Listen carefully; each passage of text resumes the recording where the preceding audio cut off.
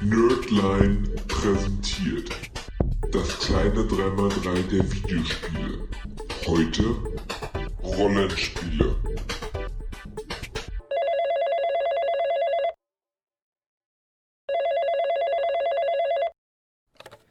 Einen wunderschönen guten Tag, einen wunderschönen Sonntag, um genau zu sein. Wunderschönen Sonntag an alle, hallo. Heute ist der 3. Mai und wir laden euch zu einer ganz besonderen Folge vom kleinen 3x3 der Videospiele ein. Nämlich heute wird es um Rollenspiele gehen. Lieber Frank? Juhu! Juhu! Du hast dich wahrscheinlich auch so gut vorbereitet wie ich. Wir haben, es war tatsächlich schwer, Spiele zu finden, die man da heute reinnimmt, aber wir werden sicherlich mehrere Folgen zum Thema machen. Oh ja. Ich habe mich tatsächlich wirklich schwer getan, die richtigen Spiele kann für ich heute zu finden. Ging mir genauso, ja. Weil es einfach auch so viele großartige Rollenspiele gibt. Dann wollte ich aber auch vermeiden, Rollenspiele vom selben Developer dann zu nehmen. Mhm. Das ist gar nicht so leicht, ne? Gar nicht so leicht. Ja. Naja. Hättest du ja am liebsten Mass Effect 1, Mass Effect 2 und Mass Effect 3. Genau. Ey, wollte ich aus Gag wirklich machen. Ja. Nee, aber über Mass Effect, erstmal will ich dich nicht quälen und auch unsere geschätzten Hörer nicht.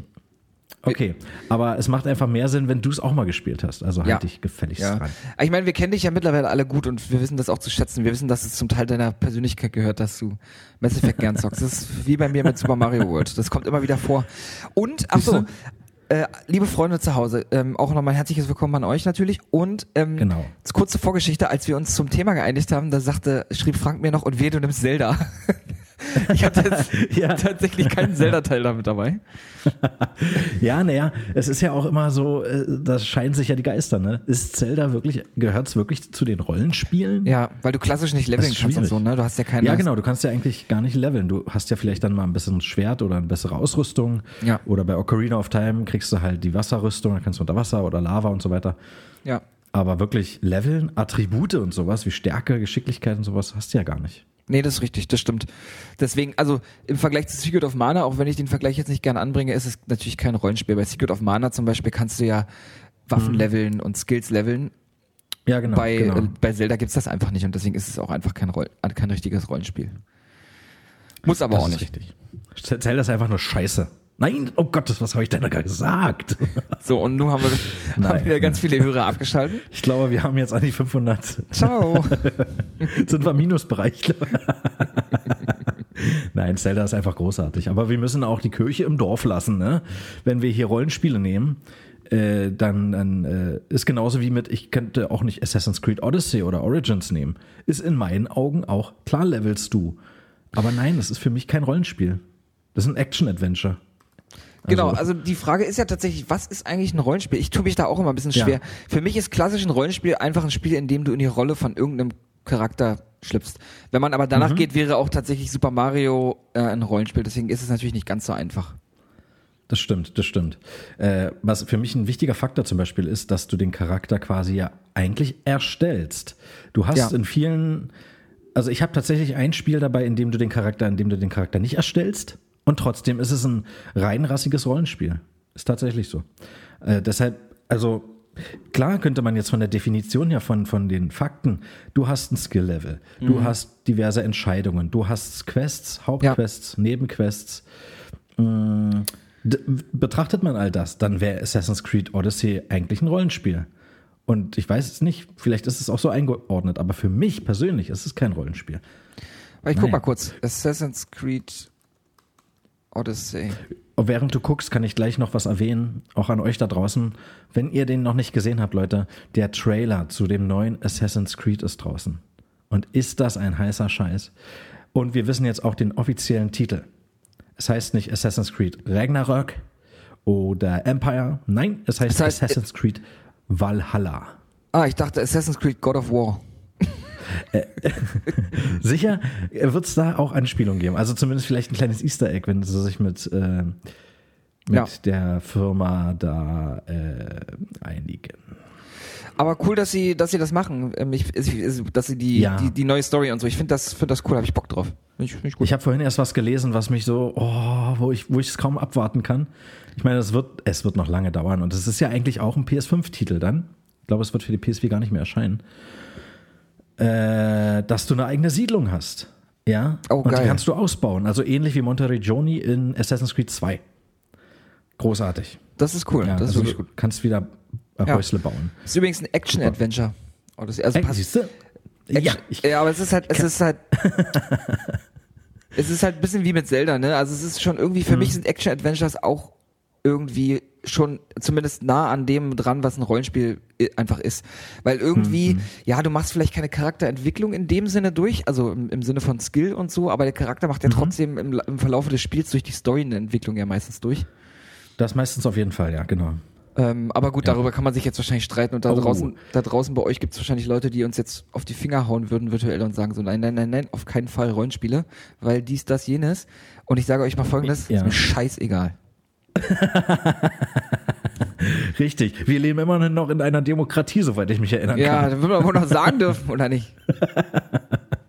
Übrigens hast du einen ganz tollen Punkt angesprochen, wie der Charakter sich unter Umständen entwickeln kann. Ich habe ein Spiel dabei, noch krasser kann sich ein Charakter nicht entwickeln.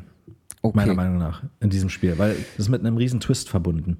Großartig. Ja, dann würde ich mal sagen, du fängst auch direkt an, oder? Ja, das ist ein guter Vorschlag. Ne?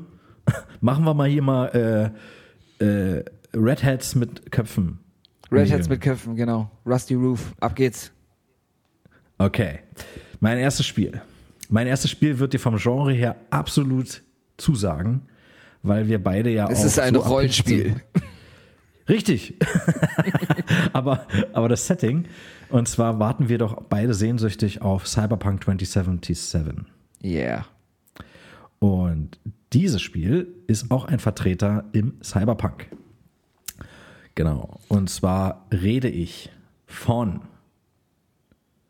Deus Ex. Das erste Deus Ex. Ja, genau. Oh, wenn ich das jetzt so sage, habe ich sofort das Hauptmenü im Kopf und die Melodie und Wahnsinn. Deus Ex, genau.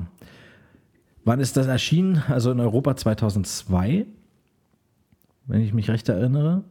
Ach Quatsch, was rede ich denn da? 2000 für PC. PlayStation 2 2002 sehe ich hier gerade. Okay. Ich gucke mir gerade schon mal ein bisschen Artworks und so an. Ich habe es tatsächlich nie gespielt. Ja, das musst du tun. Also wirklich kann ich echt empfehlen. Die Entscheidungsfreiheit in diesem Spiel ist enorm. Auch schon im ersten Teil, ja? Ganz besonders im ersten Teil. Okay. Ganz besonders da. Der zweite Teil hat alles wieder kaputt gemacht. Ach, war der auch, also würdest du den sogar als Scheiße bezeichnen? Ich würde den sogar als Scheiße bezeichnen. Okay, krass. Ja. Obwohl im zweiten Teil es gibt auch eine deutsche Übersetzung dann im zweiten Teil, also es wurde deutsch synchronisiert, das ist im ersten Teil nicht der Fall. Du hast dann deutscher Untertitel, was aber überhaupt nicht stört.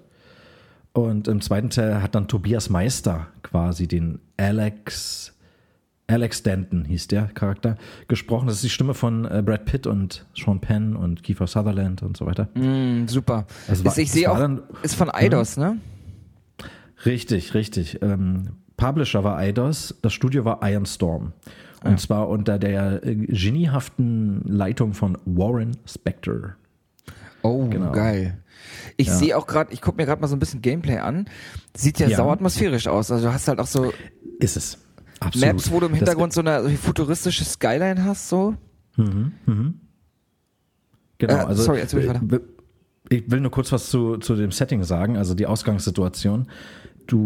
Das Spiel spielt jetzt, das genaue Datum habe ich jetzt gar nicht. Also die Jahreszahl, das ist jetzt ein bisschen peinlich. Aber es spielt in der nahen Zukunft.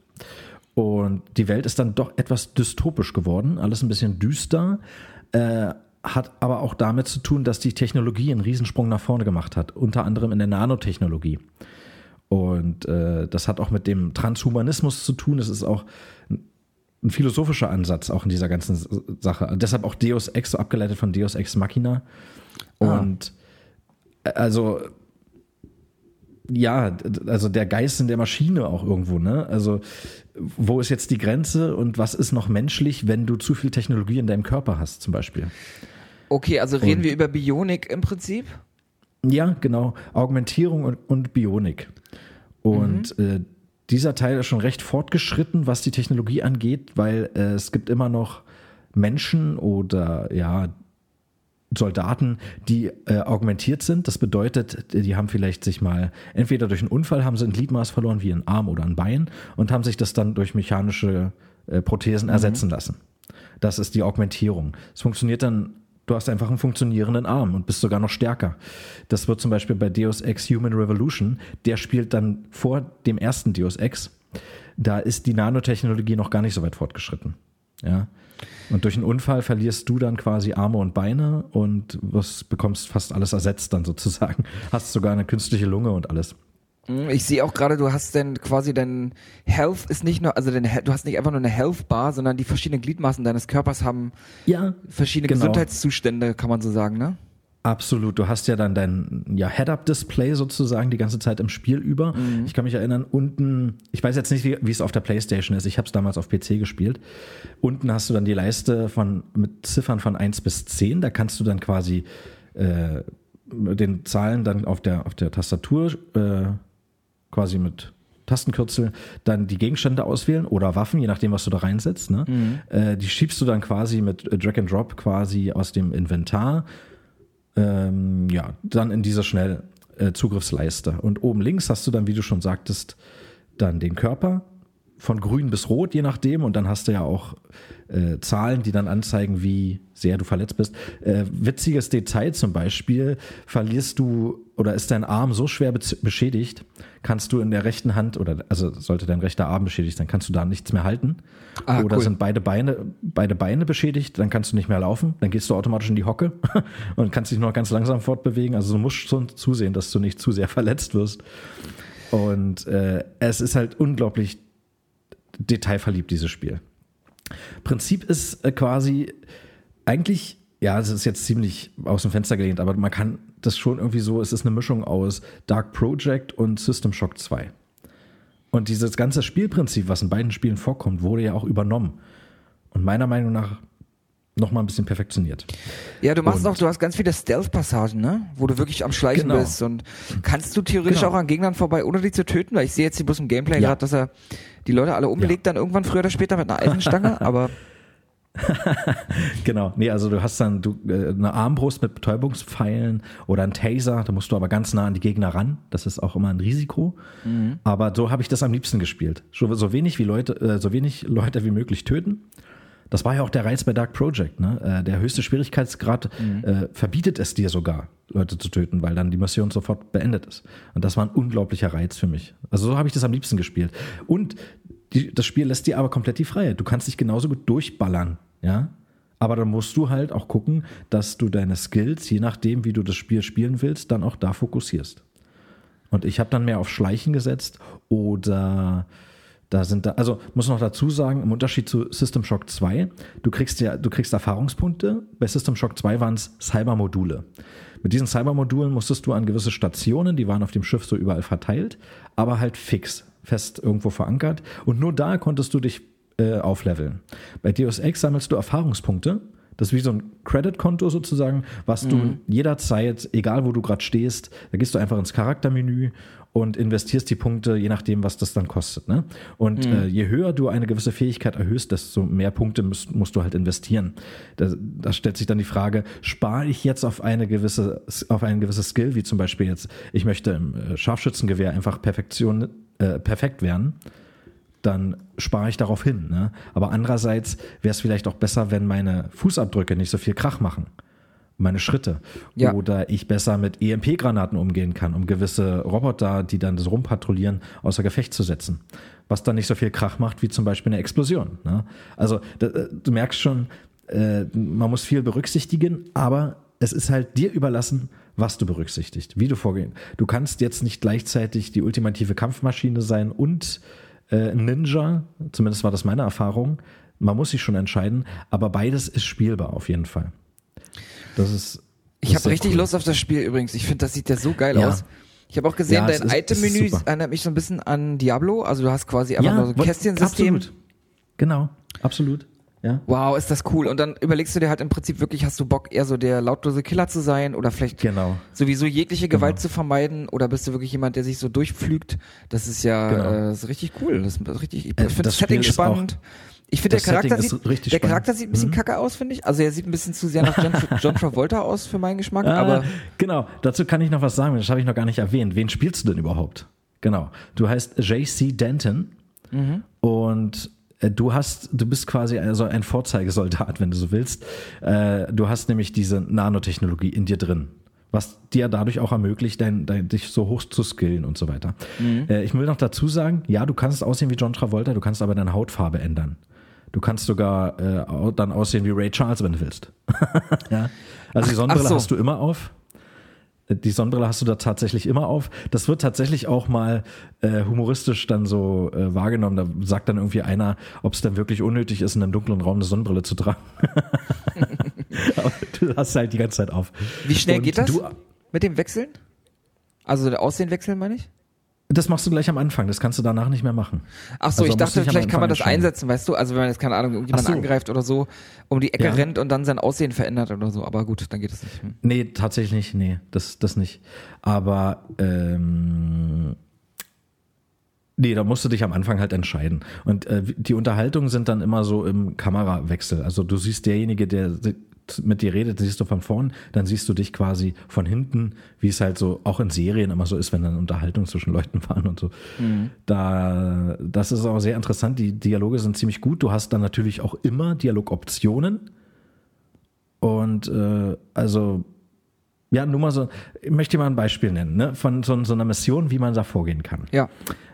Also kurz dazu noch, damit wir das Thema hier fast beenden, wer du bist und was du eigentlich machst. Du bist für die UNETCO zuständig. Das ist eine Organisation der UN und die heißt United Nations Anti-Terrorist Coalition. Und also Terrorismus ist krass an der Tagesordnung. Auch Cyberterrorismus und es gibt die NSF, die NSF National wahrscheinlich Security Force, ja, ich bin mir nicht mehr sicher, wofür die NSF steht jetzt. Aber das ist eine davon. Und ja, du bist halt eine Antiterror-Einheit sozusagen, ne? Und wirst immer dann so auf Ein-Mann-Missionen geschickt.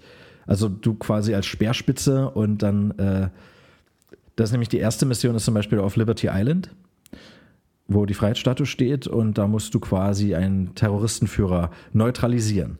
Ja, also neutralisieren heißt aber auch, du kannst ihn auch gefangen nehmen lassen.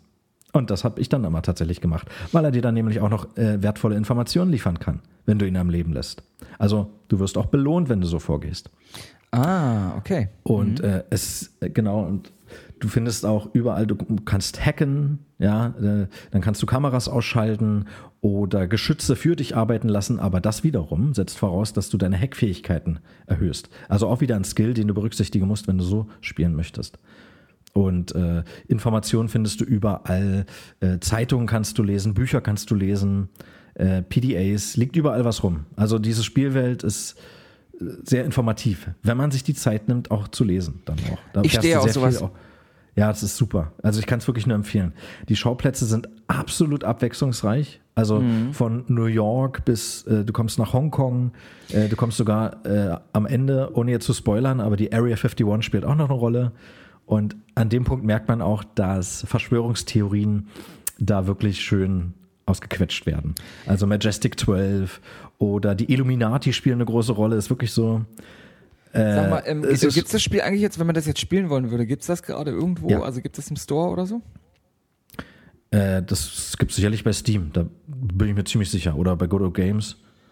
Aber du kannst es auch locker dir kaufen. Also allzu viel dürftest du dafür nicht mehr bezahlen, wahrscheinlich gebraucht.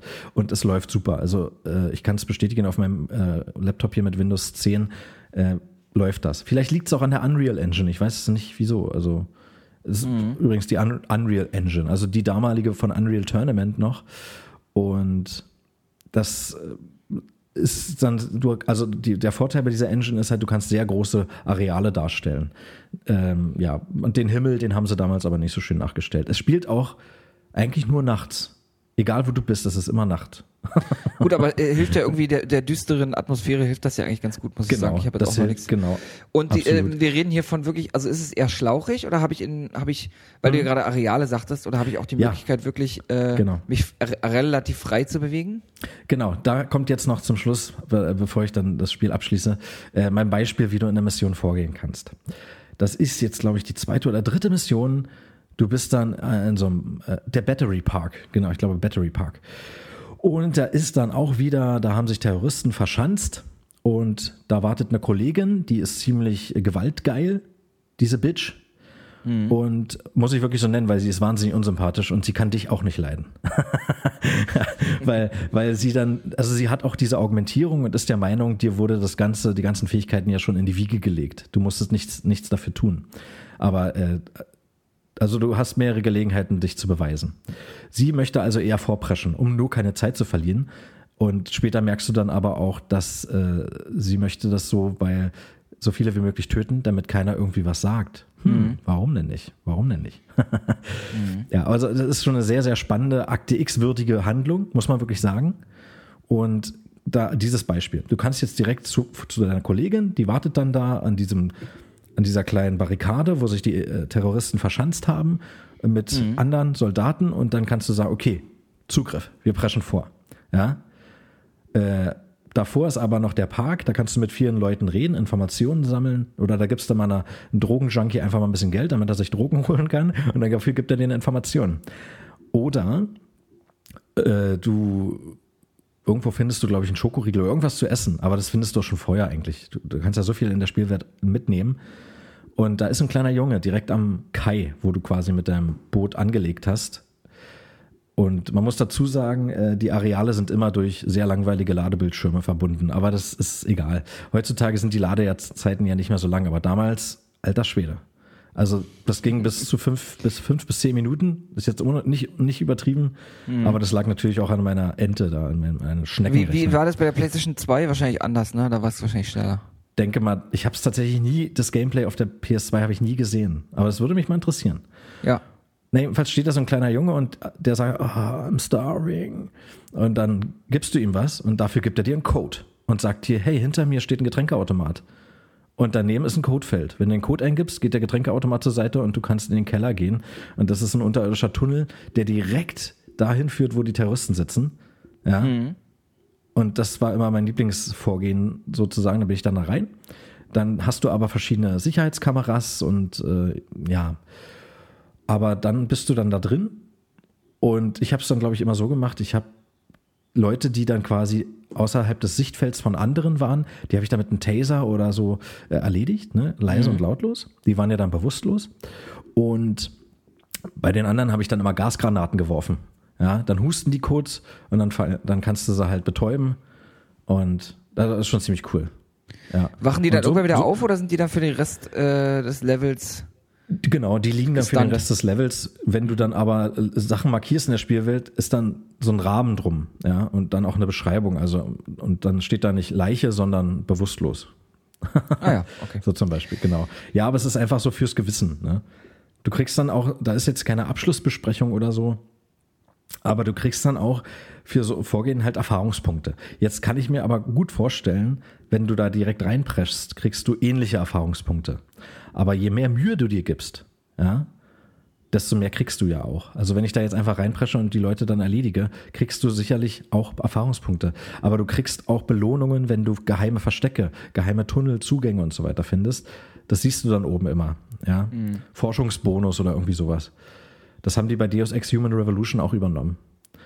Geil. Und das nur so als Beispiel. Also schlauchig, nein, würde ich nicht sagen. Der zweite Teil, der war schlauchig, ja. Okay. Aber der Schlauch war auch voll mit Gülle.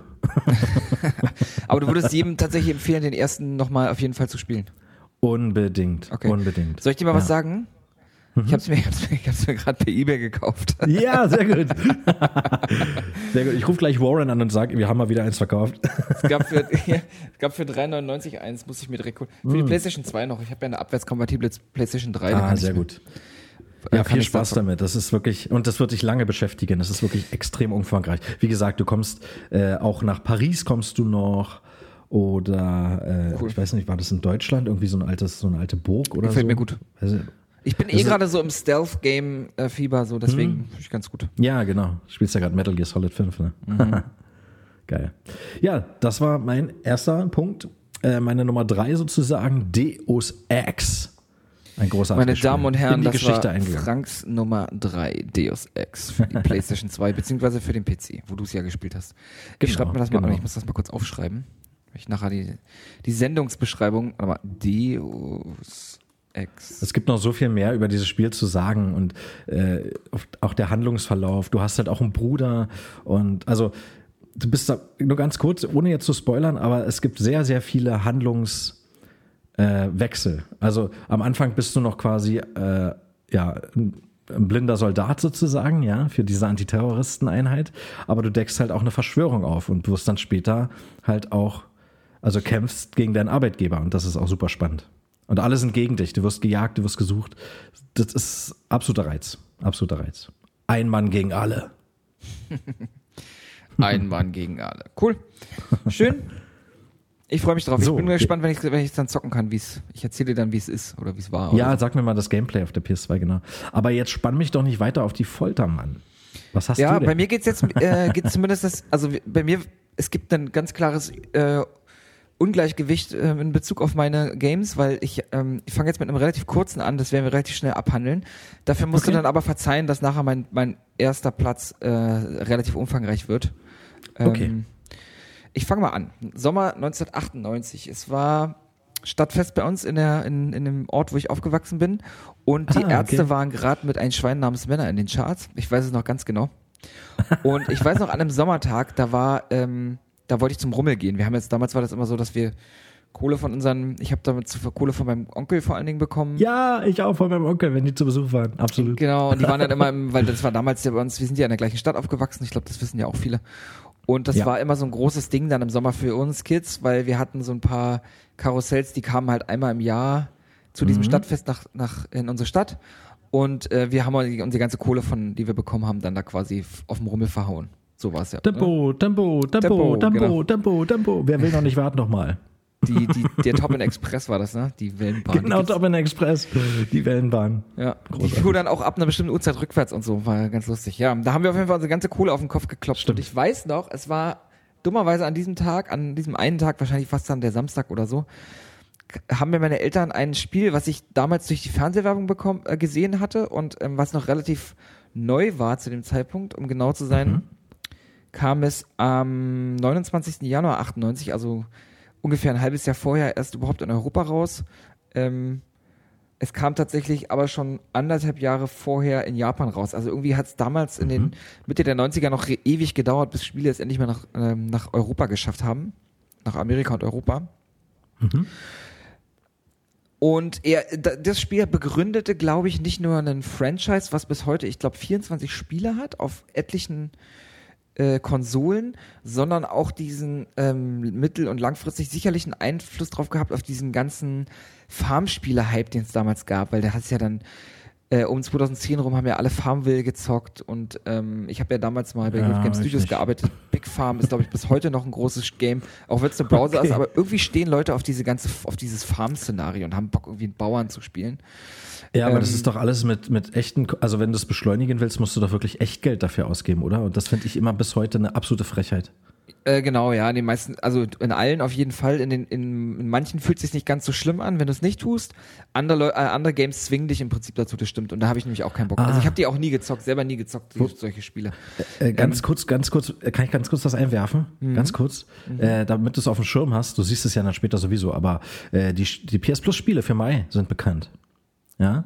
Weißt du die schon? Oh, nee. Sollten wir nach der Sendung mal kurz drüber sprechen? Lass uns auf jeden Fall drüber sprechen. Okay, weil nur ein Spiel davon, das passt nämlich gerade gut rein, ist der Landwirtschaftssimulator. Ach geil, okay. Ja, die Leute stehen drauf. Mich reizt das auch irgendwie, muss ich sagen. Und das andere Spiel ist, sage ich nicht. Okay, gut. Reden wir gleich drüber. Ja, also über welches Spiel will ich eigentlich sprechen? Ich spreche über Harvest Moon. Harvest Moon für den Super Nintendo. Ja. Ich habe mir das damals so sehr gewünscht, weil ich habe irgendwie mein Leben lang einen Faible gehabt für Spiele, die in irgendeiner Form möglichst realistisch die echte Welt nachbilden. Was war an dem, also warum war gerade dieses Spiel so faszinierend? Also deswegen damals so die Sims kam mir dann damals noch am meisten an das ran, was ich dann irgendwie als Kind irgendwie mir vorgestellt habe, was ein cooles Spiel ist. Ich habe die Sims am Anfang tatsächlich auch gern gezockt, aber irgendwann dann aus den Augen verloren. Weil man dann einfach seinen Geschmack ist noch viel besser. Ja, aber ich habe letztens mal wieder die Sims 2 rauskramen wollen und auch getan. Dann wollte ich mir ein Haus bauen und habe gemerkt, dass ich den Bordstein bis zur Haustür nicht bauen kann, weil ich vergessen habe, das Gelände zu planieren. Und dann war ich stinkig und habe das gelassen. Aber ich werde es nochmal spielen, denke ich. Habe ich Bock drauf. Macht schon Spaß. Macht auf jeden Fall Spaß. Und genau, das Spiel Harvest Moon hatte auf dem Super Nintendo neben diesem einigermaßen Realismus, ich komme da gleich noch drauf, auch noch ein paar Features, die es in der Form, also ich zumindest in der Form 1998 selbst noch nie erlebt habe. Also es hatte nämlich Zeit. Es hat Zeit abgebildet. Es gab nämlich 4 Jahreszeiten in dem Spiel, die man auch deutlich voneinander unterscheiden konnte. Total unrealistisch. Also alle 4 quasi. Dann hatte es Tag- und Nachtzyklen. Kannte ich auch vorher nicht aus von irgendeinem anderen Spiel. Ist das jetzt Fantasy oder ist das jetzt lebensecht? Tatsächlich hat es ja auch... Das artet jetzt hier aus mit der Fantasy, muss ich sagen. Tag- und Nachtzyklus. Wo leben wir denn? Tatsächlich gab es Aspekte in der Story, die du... selbst bestimmen konntest, die wirklich einen erheblichen Einfluss auf dein Leben als Charakter hatten, was ich auch extrem cool fand. Und also du konntest in dem Zuge eben auch persönliche Beziehungen zu Charakteren aufbauen oder eben auch nicht. Okay. Genau, das ist das Spielziel von Harvest Moon ist im Prinzip, ich glaube jeder von uns hat in irgendeiner Form irgendwann mal ein Harvest Moon Spiel gespielt, würde ich sagen. Ich rede jetzt speziell vom Super Nintendo Teil, ich habe auch den Game Boy Teil gehabt oder habe den immer noch. Du hast kein Harvest Moon gezockt? Nee, muss ich leider zugeben, ja. Aber ich habe nur Gutes gehört. Ich glaube, meine Cousine hat das auch total verschlungen. Ja, ist wirklich ein gutes Spiel. Ja. Also worum geht's? Ja. Du hast eine bestimmte Spielzeit, also eine Runde sozusagen oder ein Spiel geht eine ganz bestimmte Zeit. Es geht im Prinzip darum, dass du eine heruntergewirtschaftete Farm wieder aufbaust. Nicht nur um deinen Unterhalt zu bestreiten. Nennen wir es Amerika. Nenn es Amerika. Und nicht nur deinen Unterhalt irgendwie zu verdienen, sondern eben auch bei deinen Eltern Eindruck zu schinden, weil ich glaube, dass es nach Ende der Spielzeit so ist, dass deine Eltern oder dein Vater, glaube ich, zurückkehren, um zu schauen, wie du dich gemacht hast und dann quasi dich zu bewerten. Du musst also den Hof, den du da hast, der dir anvertraut wurde, wieder auf Vordermann bringen. Du baust verschiedene Pflanzen an, also verschiedene Gemüsepflanzen. Du kannst aber auch Tiere halten, wie Hühner und Kühe.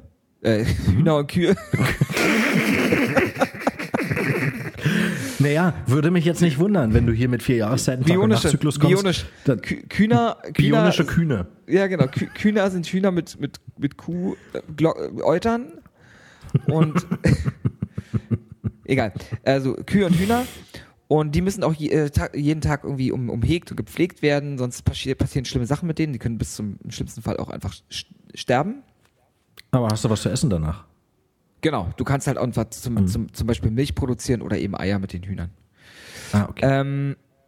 Das Coole an Harvest Moon ist, dass es im Prinzip keine so richtige Geschichte gibt, sondern dass man seine komplette Geschichte selber schreibt. Oh, das ist auch wie ich gerade sagte, so der Spielzeitraum zieht sich um ungefähr 2,5 Jahre. Mit 4 Jahreszeiten. Jede Jahreszeit geht aber nur 30 Tage in dem Spiel. Und jeder Tag dauert so ungefähr 15 Minuten. Also, wenn man das hochrechnet, dauert ungefähr ein Spielablauf circa 50 Stunden. Also, in 50 Stunden spielt man ungefähr das Spiel durch. Das ist schon nicht ohne. Das für ein Nintendo-Spiel, 50 Stunden, mein lieber Schauban. Also, eigentlich brauche ich nicht mal beim Mass Effect 50 Stunden. So ist es. Die Jahreszeiten haben übrigens noch einen tatsächlichen Einfluss auch auf zum Beispiel auf deine auf Dinge, die du anbauen kannst. Du kannst zum Beispiel im Frühling Steckrüben und Kartoffeln anbauen, im Sommer Tomaten und Mais und im Herbst und Winter kannst du zum Beispiel nichts anbauen. Da bist du dann wiederum auf deine Nutztiere angewiesen. Im Winter ist der Boden hart.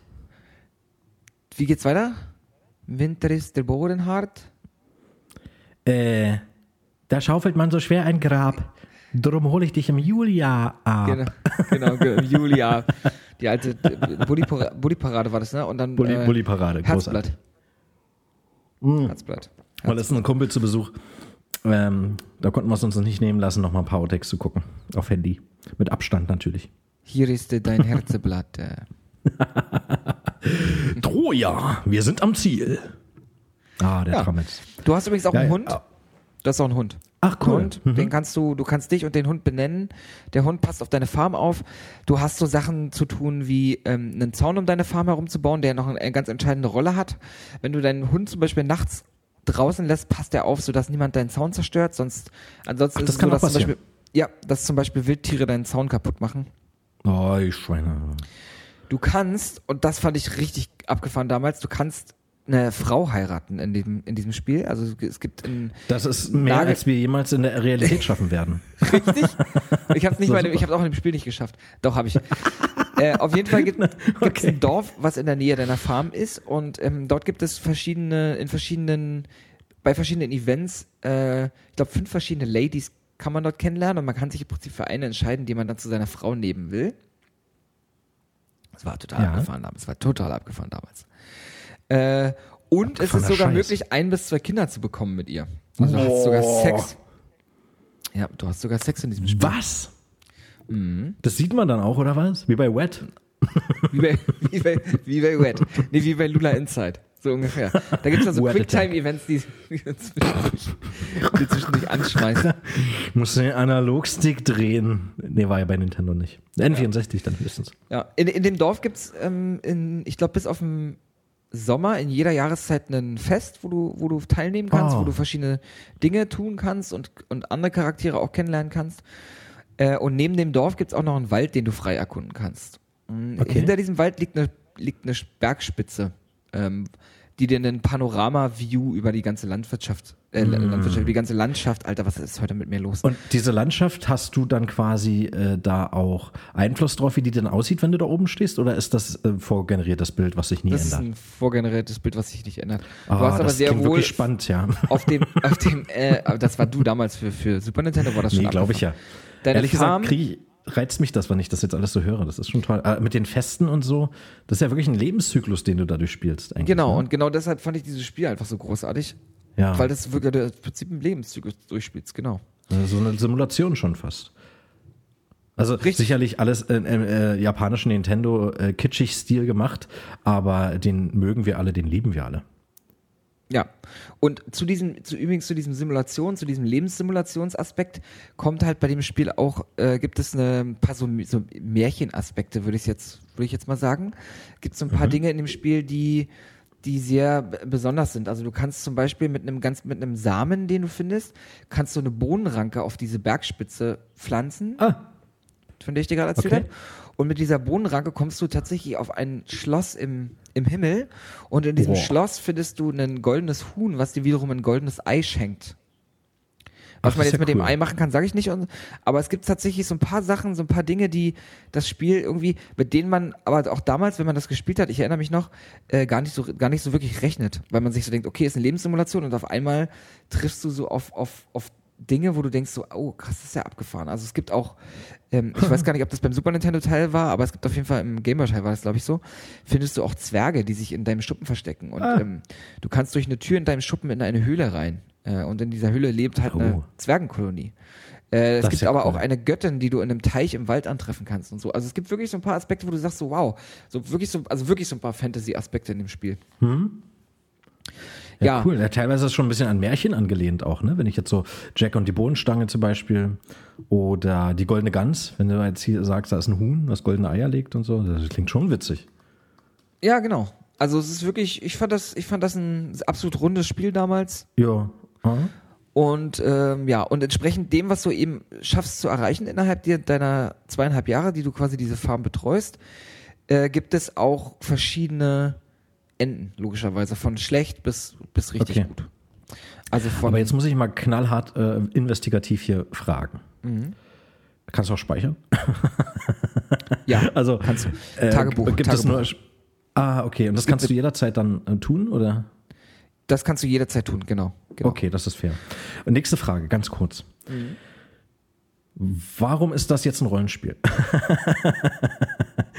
Also ich verstehe schon diese Aufgaben, die du da erfüllen musst, ne? Und dass du ja quasi deine eigene Geschichte schreibst. Hast du denn aber auch irgendwie Attribute? Also kannst du deine Fähigkeiten, die Farm zu leiten, auf irgendeine Art verbessern? Ja, du kannst im Prinzip indirekt deine Fähigkeiten verbessern, indem du, keine Ahnung, also es gibt so die abgefahrensten Sachen, die Einfluss auf deine Geschichte und auf deine persönliche Charakterentwicklung haben. Du hast jetzt nicht in dem Sinne einen Skillbaum, aber du kannst zum Beispiel ich glaube, es ist so, dass wenn du jetzt die Frau zu Hause hast, die wird halt schwanger. So, und es gibt verschiedene Sachen, die in dem Spiel miteinander zusammenhängen. Das ist teilweise total, macht teilweise überhaupt keinen Sinn, aber es ist einfach so. Zum Beispiel, wenn du den Zaun, wenn du dafür sorgst, dass der Zaun für einen gewissen Zeitraum ganz bleibt und nicht kaputt geht, wird deine Frau irgendwann schwanger. Keine Ahnung warum, aber das ist der Zusammenhang dieses Spiels. Du hast, das nennt nicht mal Safer Sex. Ja, du hast in dem Sinne keinen Skillbaum, aber du hast natürlich, dadurch, dass du auch für damalige Verhältnisse einen entscheidenden Einfluss auf die Entwicklung deines Charakters hast, also auch einen wirklichen Einfluss, zählt das Spiel tatsächlich auch wirklich als Rollenspiel. Okay. Ich wollte es jetzt auch nicht hinterfragen, hat es mich nur interessiert. Ja, vollkommen okay. Also es ist. Ich werde doch deine Entscheidung nicht in Frage stellen. Wer bin ich schon? Ja, genau. Wer bist du eigentlich? Ja. Und wie ich gerade sagte, es gibt halt tatsächlich verschiedene. Ich glaube 20 Enden gibt es sogar von kompletter Versager bis hin zu glückliche Familie. Also du, Frau, 2 Kinder, alle sind glücklich, Pferde, Kühe und so weiter am Start. Kompletter Versager, da musst du ja wirklich einfach nur dastehen und nichts tun, oder? Richtig. Geil. Genau. Hast du das mal gemacht? Nein. Ich war immer irgendwie besser. Also das kriegt man wirklich hin. Verstehe ich. Ich habe aber auch definitiv nie alle Enden gesehen. Also ich habe, glaube ich, das Spiel vielleicht zweimal durchgespielt oder so. Ja, bei so viel Alternativen, um Gottes Willen, da guckt man sich das lieber bei YouTube an. Genau. Ja, cool. Schönes Spiel. Das war's zu Harvest Moon. Ich merke schon, ich habe das auch gerade richtig mitreißend erzählt alles, aber das ist tatsächlich ein Freund von mir, der war so süchtig, der hat das Spiel der hat mein Harvest Moon bis heute noch, der hat sich's ausgeliehen und nie wieder zurückgegeben. Und also es ist übrigens nicht mal ein Freund von mir, das ist nämlich das größere Problem. Ja, jetzt nicht mehr. Er ist kein Freund mehr von mir, wir kennen uns, Danilo, der war mit mir in einer Klasse. Danilo, wenn du das hörst, kannst du mir bitte mein Spiel mal zurückgeben? Mit dem bin ich bis zur 6. Klasse. Ja, mit dem bin ich bis zur 6. Klasse in eine Klasse gegangen. Und der hat sich das dann irgendwann ausgeliehen und hat es nie wieder gebracht. Ich habe auch ihn dann nie wieder gesehen. Naja. Ja, der ist jetzt glücklich. Der hat alles, was er will. Und zwar das Spiel. Genau. Ich kann es verstehen. Ich hätte es genauso gemacht. Verdammt. Etwas bei First, also beziehungsweise mein Platz 3. Schön. Na gut. Dann kommt jetzt mein Platz 2 und es ist wahnsinnig schwer gewesen. Ich kann es nur noch mal betonen. Ich habe echt geschwankt, nimmst du mal wirklich ein altes Spiel oder ein noch älteres Spiel? Und hast dich dann für ein neues entschieden? Doch, es ist schon ein bisschen älter. Es ist doch. Also neu ist es nicht mehr. Mhm. Aber es hat das Rollenspielgenre auch noch mal richtig angekurbelt und salonfähig auch noch mal gemacht. Und nein, ich rede nicht von Baldur's Gate. Aber warum erwähne ich Baldur's Gate? Weil es vom selben Studio ist. Und zwar BioWare. BioWare ist für mich na gut, bei Mass Effect Andromeda haben sie wirklich ins Klo gegriffen teilweise. Es ist durchweg nicht scheiße. Das ist wiederum Deus Ex 2 Invisible War. Ich wünschte, das wäre ein Invisible Game, dann hätte ich es nämlich nie gesehen. Musst du mir danach nochmal erzählen, warum das so asozial ist. Ja, kann ich wirklich. Na, weil sie alles rausgenommen haben, was so wichtig war im ersten Teil. Alles rausgenommen. Aber egal. BioWare. Und da muss ich jetzt noch dazu sagen, ich habe gestern war das, da habe ich die letzte Folge von The Mandalorian geguckt und ich war absolut begeistert. Diese Serie ist ein absoluter Hit. Ich kann es jedem von euch nur empfehlen und dir auch ganz besonders, denn ich habe den Eindruck, auch du bist ein kleiner Star Wars-Fan, nicht wahr? Ja, Oldschool tatsächlich, Oldschool. Ich habe die neueren Star Wars Teile auch alle gar nicht gesehen, weil es mich nicht interessiert. Deshalb kann ich dir Mandalorian absolut empfehlen. Da brauchst du keine Gedanken haben, dass es scheiße ist, weil es wirklich sich voll an die alten Filme anlehnt. Total. Es spielt nach dem 6. Teil, also Rückkehr der Jedi-Ritter, ein paar Jahre danach, glaube ich, weiß ich gar nicht wie lange, aber vor dem Star Wars 4 und Star Wars 7.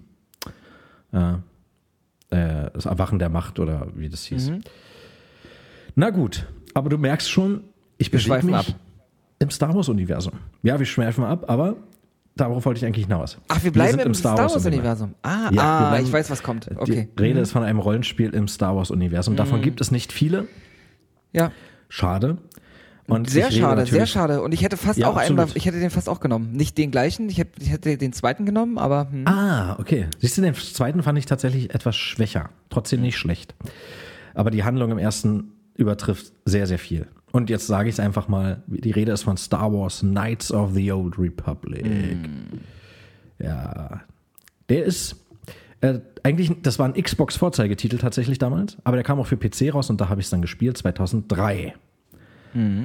Star Wars Knights of the Old Republic. Wahnsinn. Ich weiß gar nicht, wie viele CDs da drin waren. Ich glaube 4. Allein schon für die Installation. Ja, das war riesengroß damals. Das war riesengroß, ja. Und auch total. So lang. Ich erinnere mich, dass das Spiel so unglaublich lang war. Total. Und der Reiz ist halt wirklich, du bist im Star Wars-Universum und kannst einen eigenen Charakter anstellen. Bin ich Schurke? Bin ich Soldat? Ich glaube, am Anfang hast du nur 3 Möglichkeiten. Schurke, Soldat oder irgendwie Pilot, Raumfahrer oder so. Und man muss noch dazu sagen, es spielt 4000 Jahre vor Krieg der Sterne. 4000 Jahre. Also vor Teil 4 sozusagen. Also wenn man jetzt so will, 3970 Jahre vor Episode 1 oder so. Genau. Und da ist quasi auch, es gibt eine Republik, es gibt die Sith, die sind aber sehr viel präsenter, als sie jemals in den Filmen waren, weil die Sith sind da eine etablierte Macht. Sie haben Soldaten und die Soldaten sind wirklich Soldaten. Also es sind jetzt keine Leute, die jetzt die Macht innehaben oder so. Aber es gibt halt auch, die Jedis sind präsenter denn je, ein großer Bestandteil der Republik. Werden auch nicht gejagt oder sind kurz davor ausgerottet zu werden, aber es gibt halt auch die dunkle Seite. Ja? Und das ist auch der Reiz in dem Spiel.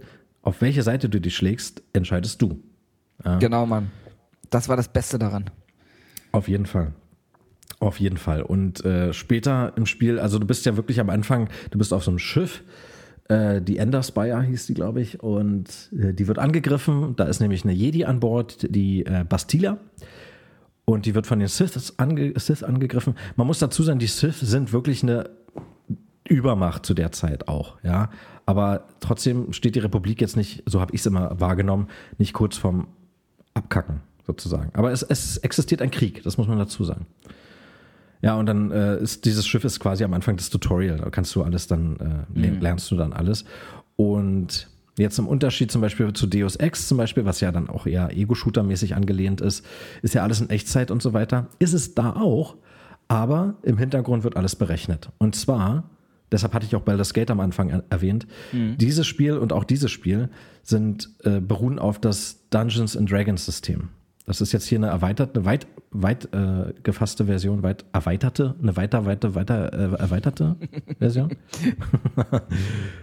Und es ist berechnet alles, dieses ganze Würfelsystem und so weiter, ne, mit der Rüstungsklasse und Rettungswurf und was nicht alles. Das wird alles im Hintergrund berechnet, sieht aber so flüssig aus, dass du denkst, du kämpfst selber.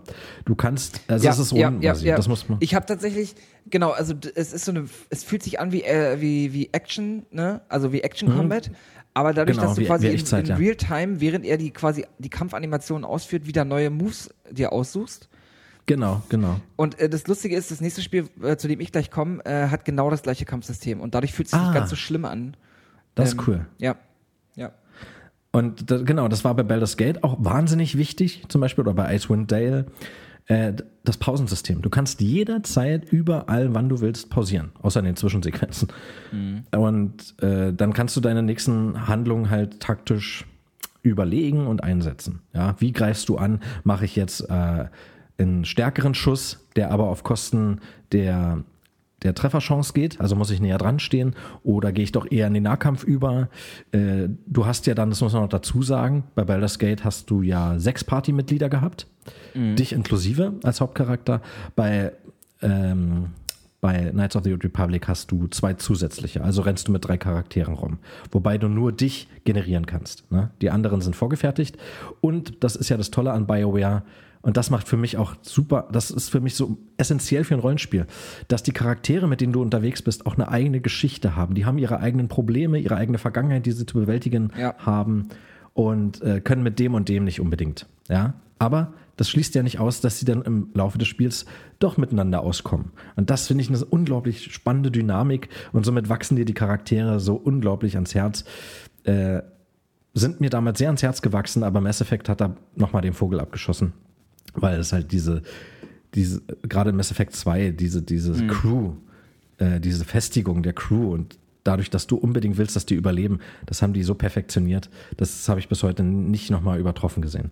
Aber wir bleiben bei dem Spiel, genau. Es ist, wie gesagt, ja, ist gefährlich, ne, weil man dann abschweift. Aber es ist halt BioWare, es ist einfach genial. Es ist wirklich ein ganz großartiges Spiel und wie toll es auch immer noch aussieht, wenn man sich es heute anguckt. Das ist wirklich unglaublich. Ist wirklich so, die Lichteffekte. Und da muss man dazu sagen, du kriegst ja dann später im Laufe des Spiels, also du hast die Machtfähigkeit, das wird erkannt von Bastila. Du bist ja dann auf wie hieß der Ort? Das war so ein Stadtplanet, so ähnlich wie Coruscant. Irgendwas mit T, ich komme jetzt nicht mehr drauf. Jedenfalls spielen die ersten 10 Stunden, würde ich schon sagen, 10 bis 15 Stunden spielen nur auf diesem Planeten. Und das ist aber schon reizvoll, weil du unglaublich da viel machen kannst. Hauptquests, Nebenquests, Leuten helfen oder nicht helfen. Aber die Hauptaufgabe ist und bleibt, Bastila zu retten.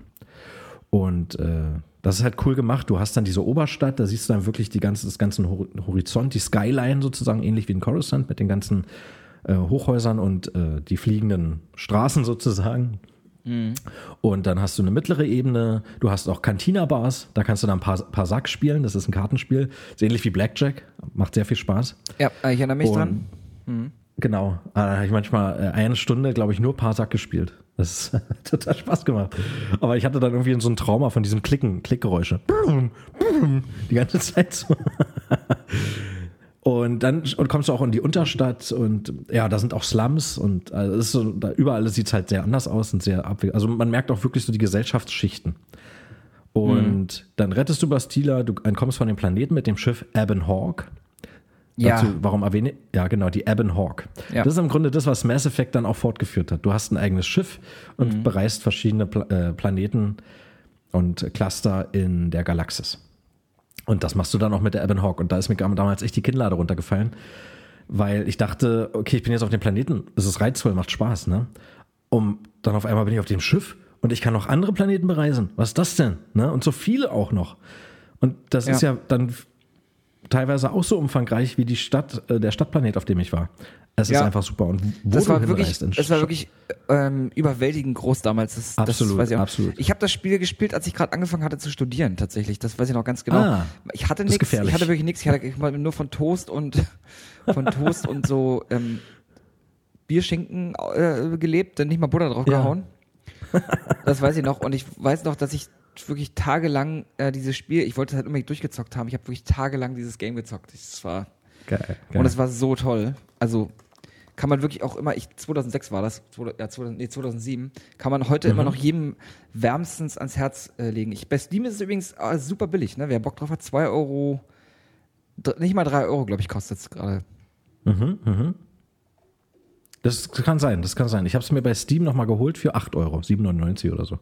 Das war es absolut wert. Es ist bei Steam gerade, ich gucke gerade, bei Steam gerade für 2 Euro irgendwas. Boah. Naja, wahrscheinlich auch wegen Corona, also damit die Leute auch zu Hause bleiben. Ne? Macht Sinn. Und das ist wirklich ein Spiel, was Langzeitmotivation hat und dich sehr, sehr lange beschäftigt. Also da spielst du auch mindestens 50, wenn nicht sogar 60 Stunden. Übrigens passt das mega gut, ne? Morgen ist ja 4. Mai, morgen ist ja Star Wars Day. Wahrscheinlich ist es auch deswegen so billig, ich weiß es nicht, aber bestimmt. May the 4th be with you. Genau, morgen ist Star Wars Day. Heute ist übrigens Tag des Lachens.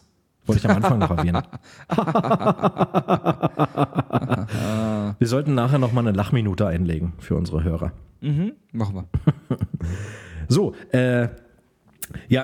um Gottes Willen, ich will jetzt gar nicht auch spoilern, weil es ist halt ein wahnsinniger Handlungstwist in diesem Spiel. Jedenfalls, du lernst dann immer mehr Leute kennen, die schließen sich dann dir dann an, sind dann auf dem Schiff, du kannst auf dem Schiff dich auch frei bewegen und mit den Leuten unterhalten. Je mehr du mit den Leuten dann auf Missionen unterwegs bist, desto mehr lernst du über die auch. Also es lohnt sich wirklich, da zu variieren und nicht immer dieselben Leute mitzunehmen. Das lohnt sich wirklich. Und die haben ja unterschiedliche Fähigkeiten halt auch. Also es ist halt die Art, wie du dann spielen willst. Gehe ich wirklich auch wieder in die Offensive oder, also kämpfen musst du sowieso, da kommst du nicht drum rum, ne? Aber wie du kämpfst dann, eher aus dem Fernkampf, eher im Nahkampf. Und wie gesagt, später kriegst du auch ein Lichtschwert. Und das ist ja das Geilste daran. Ne? Ja, du hast ein eigenes Lichtschwert. Das baust du dir auch selber zusammen. Du kannst die Farbe dir aussuchen oder was. Ja. Ich glaube, das war auch im ersten Teil. Nimmst du jetzt eine Doppelklinge oder ein ganz normales Lichtschwert? Ja. Es ist einfach großartig. Und diese Geräusche. Total. Ich habe das auch, darauf fiebert natürlich jeder von uns immerhin, ne? Um dieses Lichtschwert zu bekommen. Absolut. Ach, geil. Und das ist super. Es ist einfach toll. Gleich Bock zu zocken wieder. Und ja, was ist da noch zu sagen? Also ein bekannter Ort ist zum Beispiel Tatooine, da kommst du auch nochmal hin. Ja, da hast du auch mit den Taskenräubern zu tun oder mit Javas. Und es ist halt auch wirklich cool, weil wenn du zum Beispiel mit einem Twi'lek unterhältst und der hat dieselbe Sprache wie zum Beispiel die Hutten reden, Buli Rabes oder sowas, weißt du? Dann hast du unten halt Untertitel, aber du verstehst die halt. Du bist halt auch ein talentierter Linguist und kannst diese Sprache sprechen in dem Spiel. Ja. Dadurch verstehst du die automatisch. Aber das ist halt unglaublich. Oder weißt du noch, in dem ersten Star Wars, wo, ich weiß nicht mehr, wie der Typ hieß, der Han Solo erschießen wollte in der Cantina-Bar, den Han dann aber erschießt? Ja. Diese Rasse. Ich komme jetzt nicht drauf, wie die heißen. Aber die sind halt auch mit drin. Und das ist einfach super. Das ist so atmosphärisch. Ja. Ja, du redest auch mit den Hutten quasi. Ja, also das ist auch großartig. Und also du hast auch viele Nebenbeschäftigungen in dem Spiel. Du kannst, wie du vorgehst und wie lange du dir Zeit lässt, ist halt dir überlassen. Ne? Ja. Es ist anspruchsvoll. Ich fand es immer recht schwer. Ich habe zum Schluss musste ich ganz schön knabbern, weil du ja dann gegen Darth Malak kämpfen musst. Das ist ja quasi der Darth Vader in diesem Spiel. Und ja, jedenfalls, du lernst, also du musst kurz dazu sagen, du wachst halt mit einer riesen Amnesie auf, du weißt von dir eigentlich gar nichts. Und das ist halt auch der Reiz, weil du das dann, alles erfährst. Und das meinte ich mit riesiger Twist, was du dann alles über dich erfährst, ist halt auch Wahnsinn. Ja, ist wirklich ein tolles Spiel. Es ist Wahnsinn, ja. Und was mir auch immer sehr viel Spaß gemacht hat, waren die Wettrennen. Also es waren Wettrennen nur gegen Zeit letztendlich, also musstest immer die beste Zeit schlagen, aber auch das war total reizvoll. Du kommst ja dann später auch auf so einen Wasserplaneten, und der ist auch super schön, das Wasser ist super animiert und dann kommst du mit so einem Tauchroboter auch noch dann runter auf den Grund des Ozeans. Also das ist so unglaublich abwechslungsreich. Es macht einfach Spaß. Und es ist ein sehr anspruchsvolles Rollenspiel, ja. Kurzer Hinweis noch für alle Star Wars Fans, weil wir ja eben jetzt 3. oder morgen dann 4. Mai haben. Bei Steam gibt es tatsächlich gerade ein Star Wars Bundle, sehe ich gerade, mit 25 Star Wars Spielen für 62 €. Alles mit drin, was man sich so wünscht. Battlefront, Jedi Knight, Knights of the Old Republic, Clone Wars, Lego bei Star Steam? Wars, Force Unleashed, ja. Also wirklich alles mit drin. Alter. X-Wing. Wie teuer? 62 € für 25 Spiele. Oh Mann, ey. Das ist doch Episode, geschenkt. sogar Episode One Racer, den haben wir damals auf PlayStation noch gezockt. Vor allem Jedi Knight, den kriegst du doch so gar nicht mehr zum Laufen, ne? Und bei Steam ist es ja halt lauffähig alles schon. Ja, genau, das ist doch super. Es ist sogar Rebellion dabei, was ich dir empfehlen kann. Das ist ja ein Star Wars Strategiespiel. Also ach toll. Mega gut. Das gucke ich mir nochmal an. Ja. Das ist ein guter Tipp. Ich will nur ganz kurz, weil das habe ich jetzt ganz außer Acht gelassen, die Handlung nochmal ganz kurz. Also du erfährst dann später, du kommst dann auch auf Dantooine. Dantooine wird eigentlich nur erwähnt in den Filmen, und zwar von Prinzessin Leia, wo quasi Alderaan zerstört wird, kurz bevor Alderaan zerstört wird und sie unter Druck gesetzt wird, wo sich denn die Hauptbasis der Rebellen befindet, die ja eigentlich auf Yavin sind, aber sie sagt dann Dantooine. Die Rebellen sind auf Dantooine. Und dann zerstören sie Alderaan ja trotzdem, ne? Aber sie hatte dann in weiser Voraussicht schon den falschen Planeten genannt. Und es wird nicht einmal Dantooine gezeigt. Aber in dem Spiel kommst du auf Dantooine, weil da sind nämlich dann die Jedi, haben sich dann niedergelassen. Da ist die Jedi-Akademie. Und da erfährst du dann, dass Darth Malak der Anführer der Sith sozusagen auf der Suche nach der Sternenschmiede ist. Das ist dann, also damit kann er wohl die ultimative Macht erhalten und die Galaxis beherrschen, halt unterdrücken. Und um das zu verhindern, brauchst du Kartenteile. Und die Kartenteile sind auf verschiedenen Planeten. Und im Grunde landest du immer mit der Intention, auf den Planeten diese Karten zu finden. Aber wie gesagt, dazwischen ist so viel noch zu tun an Nebenquests, was du nicht tun musst. Aber ich empfehle es dir, ich empfehle es euch, weil du ja dadurch auch Erfahrungspunkte bekommst und dich wieder hochleveln kannst, was wahnsinnig wichtig ist, weil irgendwann am Ende trittst du Darth Malak gegenüber und der ist wirklich nicht leicht. Ja, und dann solltest du stark genug sein, ich wollte gerade sagen. Ja, auf jeden Fall. Ja, und Knights of the Old Republic ist schon deshalb so geil, weil es halt wirklich den Weg zu Mass Effect geebnet hat. Ja. Aber dazu ein anderes Mal. Ja, das war damals schon ein ganz besonderes Spiel. Ich finde auch, wie gesagt, den zweiten Teil auch gut. Also, weiß nicht, warum du den nicht so magst, aber ich fand den auch gut. Ja, da fand ich die Charaktere nicht so ganz interessant. Also, ich sag nur HK-47, der Roboter. Der wollte auch immer alle töten. Ja. Das ist halt auch wirklich, also wie du dich dann halt entscheidest, wirkt sich auch auf deine Gesinnung aus. Und dementsprechend kannst du auch die Macht nutzen. Also bist du dann wirklich auf der bösen Seite unterwegs, kannst du sogar solche Blitze verschießen, wie man es von dem Imperator Palpatine kennt zum Beispiel. Oder hier dieser Würgegriff, ne? Aber bist du eher auf der guten Seite, hast du halt andere Fähigkeiten, wie zum Beispiel den Machtwurf, ja, Leute zurückstoßen oder heranziehen, damit du sie mit dem Lichtschwert bearbeiten kannst. Ja, so eine Sache halt, ja. Oder Heilung, das ist nur der hellen Seite vorbehalten, ne? Das hast du ja an der dunklen Seite nicht.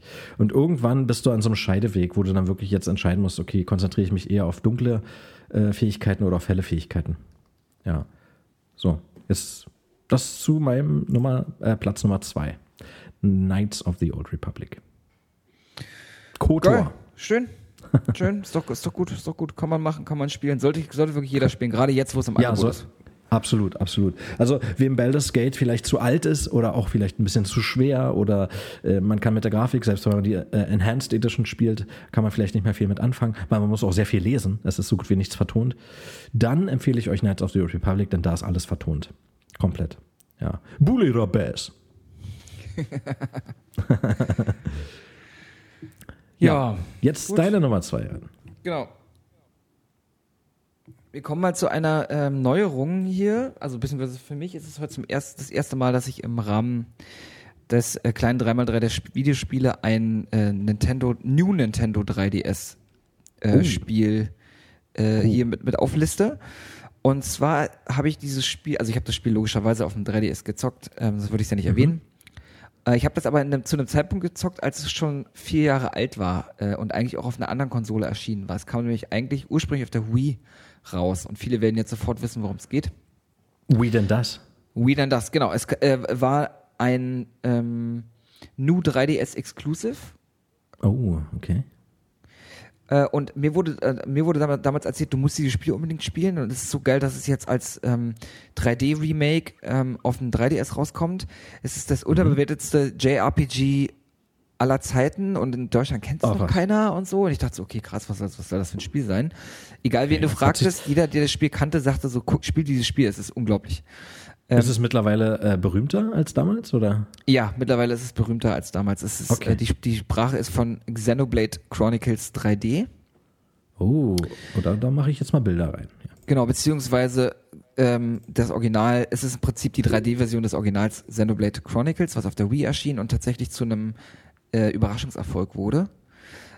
Und jetzt JRPG schreckt jetzt erstmal viele ab, auch normalerweise mich schreckt das ab, aber ich finde das bei dem Spiel nicht so ein... Wieso denn eigentlich? Wieso schreckt dich das ab? Ich glaube, dass Leute Probleme haben, sich mit diesen schon wirklich sehr auf den japanischen Markt zugeschnittenen Sprites sich auf die einzulassen. Also mir ging es zumindest immer so, dass ich Probleme hatte. Ich habe auch deswegen auch sehr spät zu so Spielen wie, den ich bestimmt in einer anderen Folge zu Rollenspielen auch noch mal bringen werde. Kingdom Hearts ist auch so ein Spiel. Oder auch Final Fantasy. Weißt du, diese diese Japano-Figuren, diese Japano-Art-Style. Der Manga-Style und so. Dieser Manga-Style, das ist nicht jedermanns Sache, muss man ganz ehrlich sagen. Aber ich finde, das fällt bei Xenoblade Chronicles nicht so stark ins Gewicht, denn da kommt es vor allen Dingen auf die Story an, auf die ich gleich noch eingehe. Es sieht auch sehr bunt aus, sehe ich hier gerade. Sehr bunt, sehr farbenfroh. Aber wow, jetzt sehe ich so ein Wasserfall-Panorama. Das sieht natürlich auch wieder beeindruckend aus dann. Ja, ich hab mir damals diesen Zelda Majora's Mask Limited Edition New 3DS besorgt. Fantastisch. Und was übrigens auch ein großartiges Spiel ist, aber das ist ich habe immer noch Angst vor dem Mond, immer noch. Ich auch. Mond ist sowas von gruselig. Ja. Und es gab damals ein paar Spiele, die es exklusiv nur für den New 3DS gab. Also es gab ja lange schon vorher den 3DS. Und als der New 3DS rauskam, war der einfach von den Specs her nochmal ein bisschen krasser. Der konnte einfach nochmal ein bisschen mehr. Und es gab ein paar wenige Spiele, die rauskamen, die man auch nur auf diesem neuen Modell spielen konnte. Und dazu gehörte eben Xenoblade Chronicles 3D. Und die Packungen von diesen Spielen, ich erinnere noch, die waren auch immer super schick. Die hatten so einen schwarzen Balken. Und das sehe ich gerade hier, ja. Und ich muss ganz ehrlich sagen, das Spiel ist so dermaßen komplex, dass ich am Ende kaum noch Bock hatte, es dann wirklich durchzuzocken, weil es wirklich so dermaßen lang gedauert hat. Krass, und, okay. Also beziehungsweise ich hatte schon noch Bock durchzuzocken, ich habe mich dann aber durchgebissen, habe aber tatsächlich nur einen Bruchteil des Spiels gesehen, weil es auch ein bisschen so ähnlich wie man diesen Skyrim-Effekt, dass es teilweise, du hast das Spiel durchgespielt, also bei Skyrim ist es ja eher so, dass man so viele Nebenquests hat, dass man die Hauptquests irgendwann vergisst, und bei Xenoblade ist es so, dass wenn man das Spiel ich glaube, ich hatte 150, 170 Spielstunden oder so, die Hauptquest durch hat, dann merkt, es gab noch so viele Nebenquests, die hat man gar nicht gespielt, also man hat wirklich noch lange nicht alles von diesem Spiel gesehen. Ich konnte tatsächlich wirklich nicht fassen, wie groß die Map damals war, auch für ein 3DS, also für ein Handheld damals, das kannte man einfach nicht. Und quasi ohne Ladebalken oder ohne Ladescreens konntest du dich frei in dieser Open World bewegen. Ach, tatsächlich? Ohne Ladebalken? Ja. Und ich weiß es noch, als ich kam so in so einen Bereich, das war so eine große Wiese oder so, also so eine große Wiese. Die war so umgeben von so Felsen und so. Und die war so dermaßen groß, dass ich konnte es einfach nicht fassen. Da lebten dann so wie große Tiere und Wesen, die man erst im späteren Verlauf tatsächlich wirklich angreifen durfte, sonst wäre man wäre direkt gestorben, wenn man die zum Anfang des Spiels schon angegriffen hätte. Also es gab dir wirklich so ein Open World Feeling. Du konntest Bereiche sehen, die du in dem Moment aber wirklich noch nicht so richtig angehen konntest, weil du noch nicht genug Skill hattest, den du dir erst im Spiel erarbeiten musstest. Was auch jeder denken wird, der sich an Xenoblade erinnert, ist, dass das Spiel mit einer wirklich zahlreichen Zwischen- und Skript- und Nebensequenzen erzählt wird. Also du hast ganz viele Einspieler, du hast ganz viele Cutscenes. Um dir da mal eine Vorstellung zu geben, du kannst dir alle Cutscenes vom ersten Teil bei YouTube angucken. Allein die Cutscenes vom ersten Teil dauern 10 Stunden. Oh, was? Ja, nur die 10 Stunden? Nur die Zwischensequenzen dauern 10 fucking Stunden. Das bei einem Handheld-Titel, das ist ja krass. Das ist wirklich so krass. Ja, genau. Ganz kurz was zur Story, oder beziehungsweise ein bisschen länger, weil die Story wirklich, oder erstmal noch zum Spiel. Also entwickelt wurde es von Monolith Soft, das ist logischerweise eine japanische Firma. Gepublished wurde es von Nintendo. Ich glaube, Nintendo hat Monolith Soft ganz oder teilweise dann irgendwann auch aufgekauft. Und veröffentlicht wurde das Spiel am 1. September 2011, am 19. August 2011 für die Wii und tatsächlich dann knapp 4 Jahre später, im April 2015 für den 3DS, wo ich es dann gespielt habe. Ich meine, und deswegen passt das gerade ganz gut, ich meine, am 29. Mai kommt die Definitive Edition für die Switch raus, also quasi ein Remake für die Switch. Freue ich mich, werde ich mir wahrscheinlich auch holen. Und ich glaube, am 1. Dezember 2017 genau kam Xenoblade Chronicles 2 für die Switch auch schon raus. Oh, das ist ja relativ aktuell noch, ne? Ja, das ist relativ aktuell noch, genau. Jetzt was zur Story. Die Story ist nämlich auch etwas, wo ich sage, wow, richtig, richtig gut. Das Spiel fängt an mit einem Kampf, und zwar geht es um den Kampf von 2 großen Titanen. Diese beiden Titanen, muss man sich vorstellen, die sind ungefähr so groß, also die haben ungefähr die Größe von Planeten, so ungefähr. Also wirklich so, die sind so groß, also es gibt 2 Titanen, Bionis und Mekonis, die beide kämpfen gegeneinander und die kämpfen von Anbeginn der Zeit gegeneinander, muss man sich vorstellen. Man sieht am Anfang des Spiels diesen epischen Kampf und die beiden verletzen sich so stark, dass sie versteinern.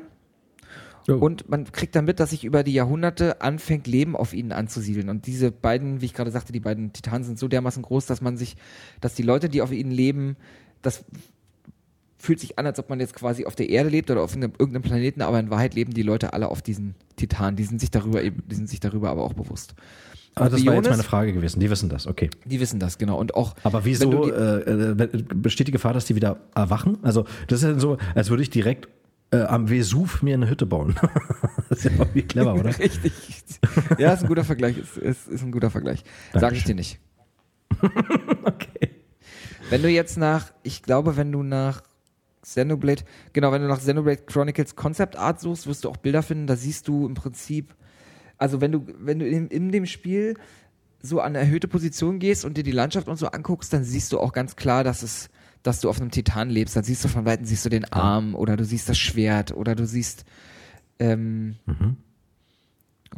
du siehst eben Bestandteile von diesen Titanen, auf denen du lebst. Such mal nach Xenoblade Chronicles World. Da findest du tatsächlich ganz coole Bilder. Da siehst du das. Das zweite Bild ist direkt, da siehst du direkt den Mekonis müsste das eigentlich sein, die man dort sieht. Genau. Okay. Ja, auf jeden Fall ist es so, dass sich auf Bionis haben sich hat sich ein menschenähnliches Volk angesiedelt, die Homs, zu denen wir auch gleich unser Hauptcharakter auch gehört. Und auf Mekonis hingegen leben die Mekon. Also im Prinzip ist es eine alte Mensch-gegen-Maschine-Story, die wir hier jetzt gerade aufziehen. Die Mekonis sind logischerweise halbmechanische, zumindest zum Großteil mechanische Wesen. Die Mekon und die Homs bekämpfen sich auch immer wieder Honks, aus Tradition sozusagen. Okay. Nicht die Honks, ja, die Honks. Die bekämpfen sich aus Tradition immer mal wieder und der Prolog des Spiels steigt im Prinzip sofort in der Schlacht von der Homs gegen die Mekons ein. Die Mekons überfallen mal wieder eine der vielen Kolonien, die Homs bevölkern. Und wir sehen zuerst Dunban. Dunban ist einer der Hauptcharaktere des Spiels, lustigerweise nicht der, den wir später spielen werden. Aber wir sehen Dunban, wie er es schafft, mit Hilfe des Monado, das ist ein Schwert, zu dem wir gleich noch kommen, und seinen Freunden Dixon, der sieht so ein bisschen aus wie so ein Revolverheld, und Mumka, die Mekons nochmal in die Schlacht, in die Flucht zu schlagen. Mhm. Damit endet im Prinzip der Anfang des Spiels. Und dann machen wir einen Zeitsprung. Das war alles nur der Anfang, das ist echt krass. Das ist alles nur der Anfang. Dann machen wir einen Zeitsprung und wir lernen Shulk kennen. Shulk ist tatsächlich der Protagonist des Spiels und die Person, die wir auch spielen werden. Shulk ist unterwegs in einem Waldstück und erforscht stillgelegte Mekons. Versucht mehr über die herauszufinden. Shulk ist ein junger Wissenschaftler und der verbringt seine komplette Zeit damit, das Monado zu erforschen. Das Monado ist, wenn man sich die Packung des Spiels anguckt, wird man dort ein rotes Schwert finden. Das ist das, was man sich in die Haare macht auch, ne? Bitte? Das ist das, was man sich normalerweise in die Haare macht, damit die Haare liegen. Nee, das ist Pomado. Das ist Pomado. Stimmt, du hast recht. Wir reden ja hier jetzt aber vom Monado. Natürlich. Genau, das Monado ist auch auf dem Cover des Spiels zu sehen, sagte ich ja gerade. Und im Prinzip dreht sich auch sehr, sehr viel in dem Spiel um dieses Schwert. Was macht das Schwert so besonders? Das Schwert kann den Äther um es herum manipulieren und kann die materielle und immaterielle Form der Welt verändern. Derjenige, der das Monado führen kann es nur durch seine Willensstärke führen. Und das Monado, wenn jemand das Monado führt, der nicht würdig ist, dem entzieht das Monado seine Lebenskraft und effektiv kannst du sterben, wenn du das Monado führst, ohne. Das heißt, wenn man jetzt mit diesem Monado quasi in so einer AfD-Konferenz reingehen würde, würden die alle sterben. Würden die alle sterben. Automatisch, indem man einfach nur das Schwert in der Hand hat, ne? Richtig. Du könntest jetzt irgendeinem Kollegen Höcke zum Beispiel das Monado mal in die Hand geben und sagen, hier, probier mal. Könnte passieren, dass er das nicht überlebt. Das ist eine interessante Idee. Das ist eine interessante Idee. Genau. Wo kriegt man dieses Monado? Ist das gerade im Angebot bei Amazon? Oder? Genau. Nee, das Monado ist tatsächlich von Anfang an in dem Besitz der Kolonie 9, wo du aufgewachsen bist, wo Shulk aufgewachsen ist. Dort ist das Monado und das Monado wird ja eigentlich geführt von Dunban, den wir im Vorspann kennengelernt haben. Ist diese Kolonie auf einem dieser Titanen dann auch, oder? Genau, also es gibt gar keine andere, also die Leute leben alle auf diesen Titanen. Du kannst nicht auf den Titanen leben. Alle, genau. Alles klar. Shulk ahnt aber, dass das Monado noch viel, viel mehr Kraft in sich vereint. Als wir dann aber quasi gerade dabei sind, über das Monado zu sprechen, in einer weiteren Cutscene wird Kolonie 9 schon wieder angegriffen. Leider wird Dunban, der auch hier wieder versucht, die Angreifer, die Mechons in die Flucht zu schlagen, verletzt, und aus einer Notsituation heraus nimmt sich Shulk das Monado und weil das im Prinzip in dem Moment der einzige Weg ist, die Mechons nochmal zu verscheuchen wieder, und er merkt in dem Moment, oh Gott, ich kann ja auch das Monado führen. Ich kann mit dem Monado auch kämpfen. Und Überraschung, also eine große Überraschung ist es ja eigentlich nicht, damit haben wir ja eigentlich schon gerechnet. Überraschung, wir merken irgendwie, dass wir anscheinend eine besondere Fähigkeit haben, dieses Monado zu führen. Denn im Laufe des Kampfes merkt Shulk, dass er mit Hilfe des Monado in die Zukunft schauen kann und im Prinzip sehen kann, was innerhalb der nächsten Momente passieren wird. Er kann Sachen hervorsehen und kann das, was ihm einen entscheidenden Vorteil auch in den Kämpfen mit den Mechon bringt. Okay. Dummerweise sieht er auch voraus, dass seine Freundin Fiora bei dem Angriff getötet wird. Fiora lernen wir am Anfang des Spiels auch kennen, wird aber direkt dann wieder getötet. Okay. Und leider schafft es Shulk, das nicht zu verhindern. Er konnte es zwar hervorsehen, aber er kommt leider zu spät und sie wird trotzdem getötet. Von einem ganz besonderen Mechon mit roten Augen und einem ganz besonderen Leuchten, der dann auch später noch zum Endboss wird. Egil. Okay. Egil heißt der Kollege. Egil, alles klar. Ist mir Egil, genau. Irgendwie schafft es, auch wenn Fiora jetzt quasi gestorben ist, schafft es Shulk, die Mechons wieder in die Flucht zu schlagen.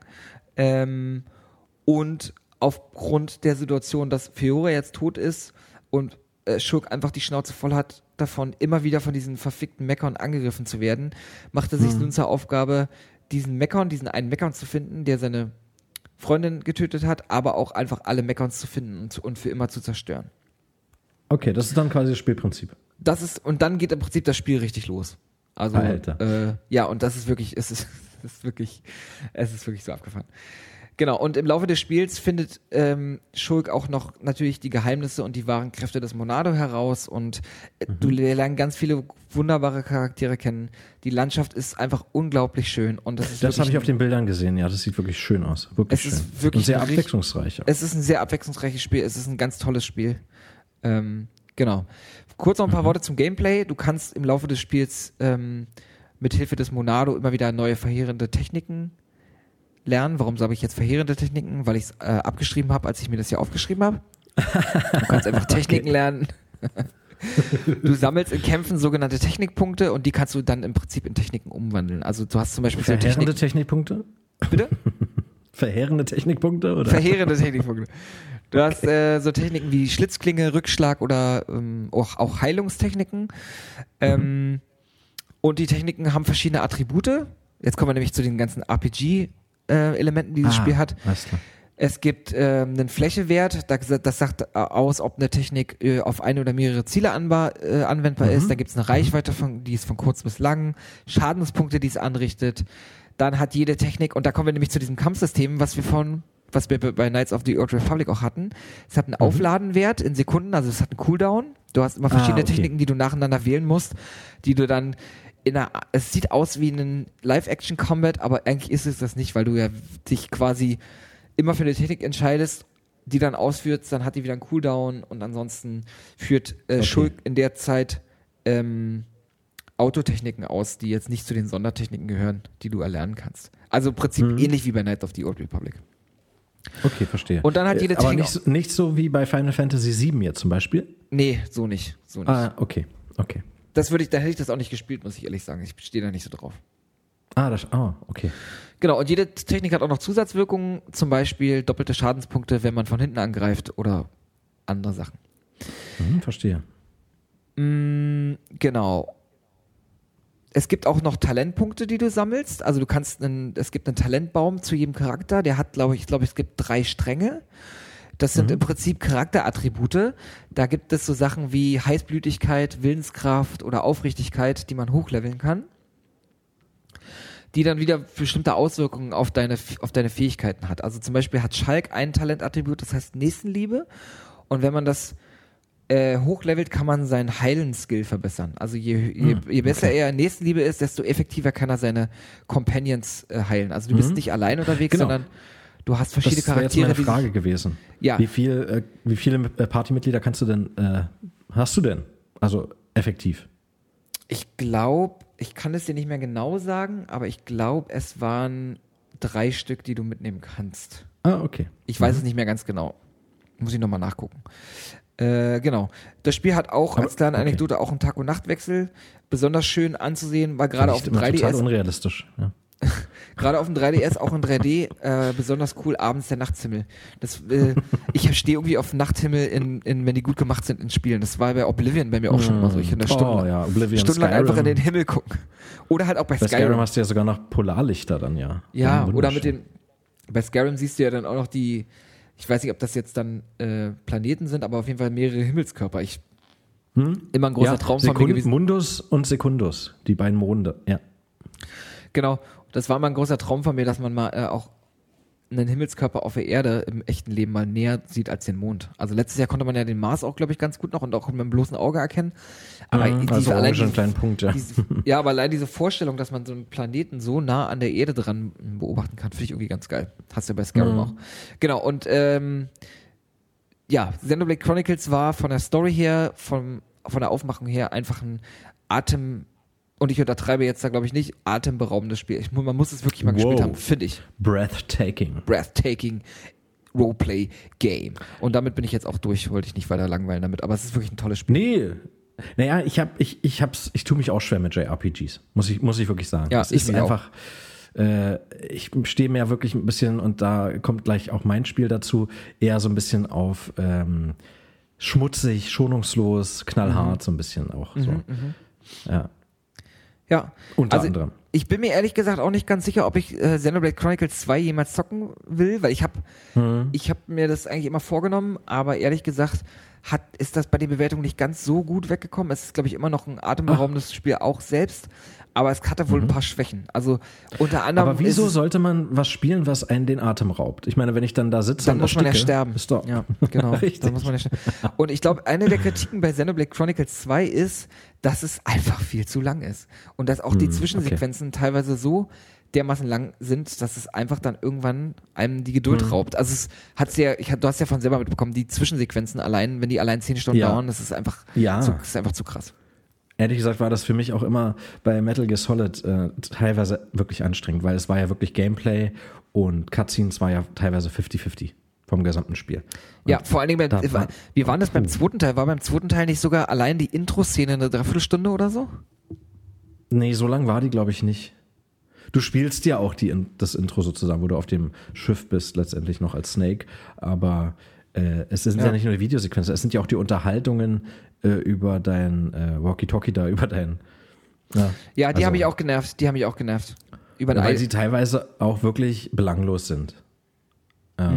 Muss man wirklich sagen. Aber das ist Hideo Kojima, wir wollen ihn nicht hinterfragen, weil ich sonst Angst habe, dass er mich mit seinem Genie tötet. Ja, genau, aber ich will auch nicht, dass du Metal Gear Solid kritisierst, weil für mich ist es... Richtig. Habe ich auch gar nicht getan. Nach Mario vielleicht das Franchise, was mich am meisten in seinen Bann gezogen hat. Und ich hatte gestern, ich muss es jetzt nochmal sagen, Metal Gear Solid 5, gestern Kapitel 1 abgeschlossen, ein unglaublich epischer Bosskampf und die Endsequenz, alter Schwede, ich hatte echt Gänsehaut, ey. Das war wirklich geil. Okay. Muss vielleicht ein bisschen kalt oder so. Aber gut. Genau, mir war einfach nur kalt. Das war nicht geil, das war einfach nur kalt. Na gut, dann komme ich jetzt zu meinem letzten, meine Nummer 1. Und jetzt bin ich ja gespannt. Ja, jetzt kannst du auch gespannt sein. Und da werden vielleicht einige auf... Okay. Na, immerhin warst du es kurz. Ich war es kurz. da werden jetzt einige sagen, ja, da war der zweite Teil viel besser, warum denn jetzt der erste oder, ne? Aber... Wet 1. Richtig, absolut richtig.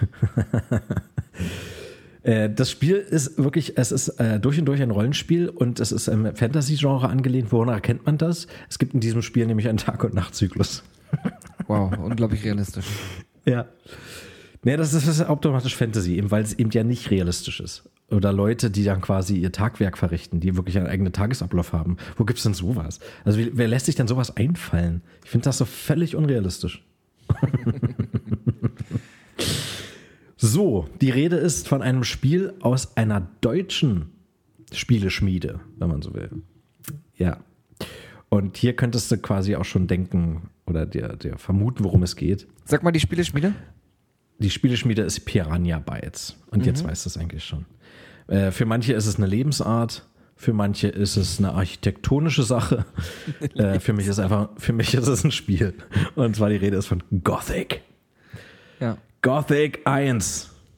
Ja, denn alles hat einen Ursprung. Was für ein beklopptes Intro. eine Lebensart. Ich meine, du hast recht, aber es ist ja was. Egal. Also, ja, in dem Sinne ist für dich das Spiel ja auch. Tag des Lachens ist. Ja, aber in dem Sinne ist ja für dich das Spiel auch eine Lebensart, weil du bist ja ein Gamer. Ja. Ja, richtig, genau. Ja. Was ist denn so besonders an dem Spiel? Also aus heutiger Sicht, ich spiele es immer noch gern. Ich kram es gerne mal wieder raus. Und es ist immer noch spielbar mit den entsprechenden Patches. Und Piranha Bytes ist ja, muss man dazu sagen, auch berühmt für ihre verbuggten Spiele, die sie auf den Markt bringen. Gothic 3 hat da wirklich den Vogel abgeschossen. Ich habe Gothic 4 Arcania habe ich tatsächlich nie gespielt, weil ich auch niemanden kenne, der es gut findet. Ja, und die Spieleredakteure, die ganzen Fachzeitschriften damals haben es wirklich nicht positiv dastehen lassen. Es ist eine Beleidigung. Es gab ein Spiel, jetzt gar nicht mehr so alt, Elex. Ja, das ist dann so Fantasy, Science Fiction, eine Mischung. Hat super funktioniert, aber genau da hast du wieder den Flair von Gothic. Genau diesen Flair. Gothic 2 und inklusive des Add-on Nacht des Raben ist wahnsinnig toll, wahnsinnig umfangreich und eigentlich ja auch besser als der erste Teil. Aber hätte es den ersten nicht gegeben, hätte es ja auch den zweiten nicht gegeben. Und deshalb habe ich mir den ersten auch ausgesucht. Und auch vor allem wegen des Settings, weil ich es so toll finde. Ich finde generell, dass wir beide wir sind ja wirklich dankbar auch für die Roots unserer Lieblingsfranchises und so. Ich finde es gut, dass wir dann immer eher so die ersten Teile und so nehmen, weil es aber einfach die sind, die ja den Weg geebnet haben, ne? Genau, die haben mir den Weg geebnet. Also wenn ich jetzt von Assassin's Creed rede, würde ich ungern den ersten vorbringen, weil der dann doch sich sehr wiederholt. Aber bei Gothic, es ist einfach toll. Und wie gesagt, man kann es heute super spielen, ohne Probleme. Es ist nicht mehr verbuggt. Also wenn man es wird immer irgendwie verbuggt bleiben. Ja? Also das ist ja auch das ist, glaube ich, auch eine Philosophie bei Piranha Bytes. Ich wollte gerade sagen, ich habe irgendwann, ich weiß nicht, von wem ich das Video gesehen hatte, aber der hat sich quasi komplett mit der Gothic-Reihe beschäftigt. Welcher Teil war denn so dermaßen, war das der dritte, der so hart verbuggt war, dass er nicht mehr spielbar war? Extrem verbuggt. Ja, der war so gar nicht mehr spielbar. Ja. Ist wirklich so. Ja, der wäre viel besser weggekommen, wenn er nicht so wahnsinnig verbuggt gewesen wäre. Heute ist er absolut spielbar, aber warum? Durch Fanpatches. Ja, also da erwarte ich doch eigentlich vom Developer, dass er sich drum kümmert. Dass er Knie anfleht um Vergebung. Richtig. Und ja, also das Spiel ist schon etwas älter und also das, was ich jetzt, Knights of the Old Republic war zum Beispiel von 2003, Deus Ex war von 2000, Gothic ist von 2001. Kam tatsächlich nach Deus Ex raus. Genau. Und es ist durch und durch ein deutsches Spiel. Ja. Und da bin ich auch echt dankbar für. Da haben wir quasi uns ein eigenes Goldstück geschaffen, sozusagen. Und das ist wirklich, es ist ein wahnsinnig gutes Rollenspiel. Worum geht's da? Es ist angelehnt in einem Fantasy-Mittelalter-Setting. Ja, es gibt Orks. Und im zweiten Teil gibt es sogar Drachen. Also es ist eigentlich alles drin, was man so vom Fantasy her so kennt. Wird alles abgefrühstückt, was sternförmig ist, sozusagen. Und worum geht's da? Genau, also es herrscht, ich weiß jetzt die Welt gar nicht, den Hauptkontinent. Auf jeden Fall spielst du auf dem Kontinent Khorinis und auf dem Khorinis-Kontinent gibt es halt ein Gefängnis, wenn man so will. Es ist ähnlich wie bei die Klapperschlange. Da haben die doch komplett Manhattan abgeriegelt als Stadt. Eine Stadt als Gefängnis sozusagen. Oder wie Arkham City zum Beispiel, was du unbedingt noch spielen musst. Und hier ist es aber ungewollt entstanden. Und zwar folgendes. Man wollte quasi ein Gefängnis schaffen, richtig. Und das haben Magier gemacht. Aber es ging was schief. Und die wollten so eine Barriere schaffen. Und diese Barriere kannst du reingehen, völlig problemlos. Du kannst aber nicht mehr raus. Also Lebewesen können die Barriere nicht verlassen. Sie können nur in eine Richtung, und zwar in die Kuppel rein. Diese Barriere ist leider ein bisschen größer geworden, als es geplant war und hat blöderweise auch die Erzmine mit verschluckt. Die Erzmine ist aber essentiell für den König und für den Krieg, weil die brauchen ja Waffen, die brauchen Rüstung. Und was existiert für einen Krieg? Der Krieg gegen die Orks. Ja, es wird Krieg geführt gegen die Orks. Gegen wen sonst? Und genau, also eigentlich total klischeehaft alles und da denkt man sich, na Leute, lasst euch da mal was Neues einfallen, aber es reicht völlig aus. Die Welt reicht völlig aus, so wie sie ist. Und ja, du bist quasi ein Gefangener. Was du getan hast, wird nie erklärt, soweit ich weiß, auch im 3. nicht. Du bist einfach ein Namenloser, du hast doch keinen Namen. Und du kannst ja auch keinen Namen geben, oder was? Du kannst dir auch keinen Namen geben, genau. Und du kannst dein Aussehen in keiner Weise am Anfang beeinflussen. Also wie dein Gesicht aussieht oder was du für Kleidung trägst. Oder bist du eher dick, bist du eher dünn, so eine Sache, ne? Was ja was Bethesda ja quasi bis ins Detail ausgeschlachtet hat. Aber da kannst du gar nichts beeinflussen. Ja. Aber das meinte ich halt vorhin, du hast halt einen vorgefertigten Charakter, was ja eigentlich gegen Rollenspiel spricht, hier aber absolut in Ordnung ist. Ich finde das auch cool, dass sie das so durchgezogen haben, dass sie dann über 3 Spiele quasi so ein bisschen die Spannung aufgebaut haben. Wer bin ich eigentlich? Woher komme ich? Was mache ich hier und so? Und genau. So richtig nie aufgelöst. Es gibt auch keine Anhaltspunkte und gar nichts, oder was? Richtig. Eigentlich nicht, nee. Warum bist du ja jetzt Gefangener? Du kriegst halt einen Auftrag, du stehst am Anfang, also man muss dazu sagen, Gegenstände können die Barriere verlassen. Ja, und jetzt habe ich ja gerade erwähnt, dass die Erzmine mit verschluckt wurde und die Gefangenen sind ja nicht blöde. Die haben sich dann gedacht, naja, dann muss der König auch was dafür tun, wenn er sein Erz will. Und dann kriegen die halt regelmäßig Essenslieferungen, auch Frauen, ja. Ist nur blöd für die Frauen, die kommen dann nicht mehr raus. Prostitution oder was? Ja, Prostitution. Ist wirklich so. Also das ist halt wirklich ein knallhartes Setting auch. Das ist aber für Piranha Bytes, also es zieht sich bis nach Elex durch sozusagen. Ne? Also diese knallharte, auch der raue Ton in diesen Spielen, der ist immer sehr präsent. Das passt einfach zu dieser Welt. Und du bist dann auch Gefangener und kommst dann mit so einem Fahrstuhl, wenn du so willst, wirst du in diese Barriere normalerweise gelassen, aber du wirst dann irgendwie reingeschubst und landest dann in so einem kleinen See. Kriegst aber vorher noch einen Auftrag mit. Und zwar kriegst du ein Schreiben mit und dann sagt man, gib dieses Schreiben, jetzt muss ich überlegen, Gomez? Mario? Jedenfalls, nee, nicht der. Der war dann noch Quark im Schaufenster zu der Zeit.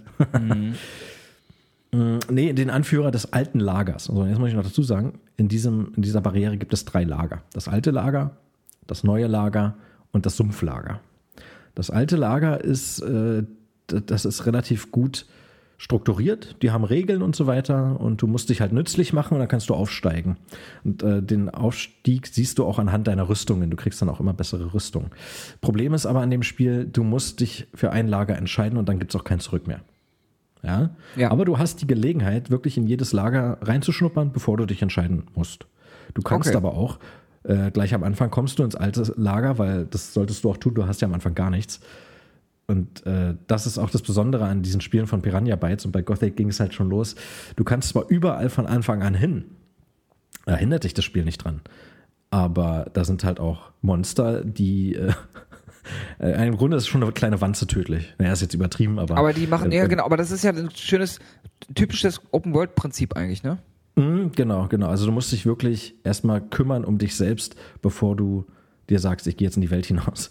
Da sind da am Anfang diese Scavengers, das sind dann so kleine, also die sehen aus wie gerupfte Raubvögel irgendwie so, sind aber ein bisschen größer, also gehen dir locker bis zur Brust oder teilweise sind sie genauso groß wie du. Dann greifen sie dich halt an und da reichen 2 bis 3 Schläge und du bist tot.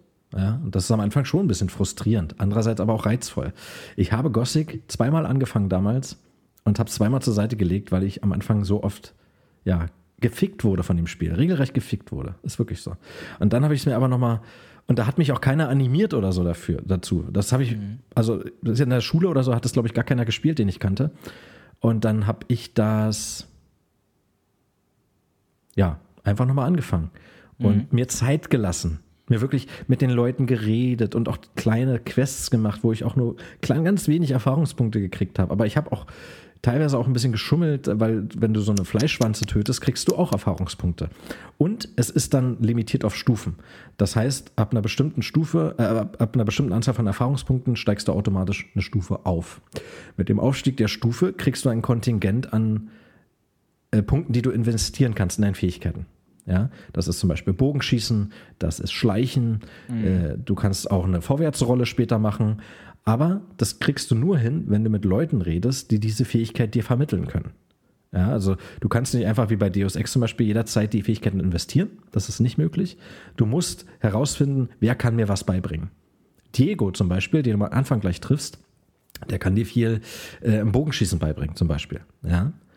Ja. Und das ist auch ein ziemlicher Reiz und du freust dich wirklich immer richtig doll, wenn du dann wieder ein Kontingent an zu investierenden Erfahrungspunkten hast und du weißt, wo du hingehen kannst und dann, ja, super, jetzt kann ich endlich Schlösser knacken und so was. Ne?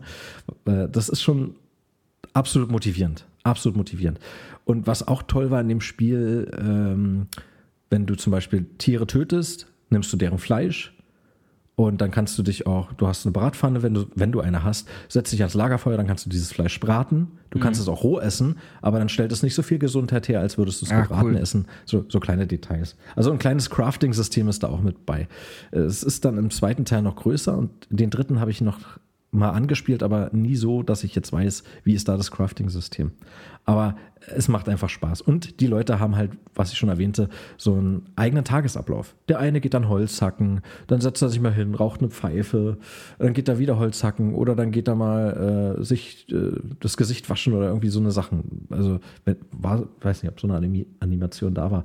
Aber die Animationen übrigens, die waren auch mit Motion Capturing gemacht worden. Die haben wirklich Leute genommen, gerade auch im Kämpfen sieht man das dann, dass die da wirklich mit ihren Golfbällen da quasi, wie es ja damals so war, da haben sie diesen Anzug getragen und dann wurden wirklich menschliche, realistische Bewegungen da reingesetzt. Die Grafik ist jetzt wirklich nicht die beste, muss man zugeben. Es ist alles sehr eckig, sehr kantig und sehr schwammige Texturen, alles dahin geklatscht. Aber für 2001 immer noch ganz schön fett, oder? Ja, auch es war damals schon nicht die beste Grafik. Aber das stört einen nicht, weil es geht, du tauchst in diese Welt ein. Die Musik stimmt. Es gibt Wetterwechsel. Es regnet dann zwischendurch. Und immer wieder taucht diese. Das ist ja richtig krass. Ja, auf jeden Fall. Und ab und zu taucht. Arschloch. Und ab und zu taucht dann diese Barriere auf. Die ist nicht permanent zu sehen. Die taucht immer wieder mal auf. Und das ist schon ziemlich cool, weil du kannst wirklich in jede Ecke dieser Minenkolonie, dieses Gefangenenlagers rein. Und das ist wirklich umfangreich. Also, und da ist auch innerhalb dieser Barriere ist auch ein Orklager. Also es gibt genug zu tun. Es gibt verschiedene Minen. In die Minen kannst du wiederum reingehen. Da gibt es dann auch Monster quasi, die du besiegen musst. Und also es ist auch viel unterirdisch. Du kannst Türme dir anschauen, musst du auch reingehen, musst du auch Monster besiegen. Also ist alles mögliche Monster und aber auch Menschen.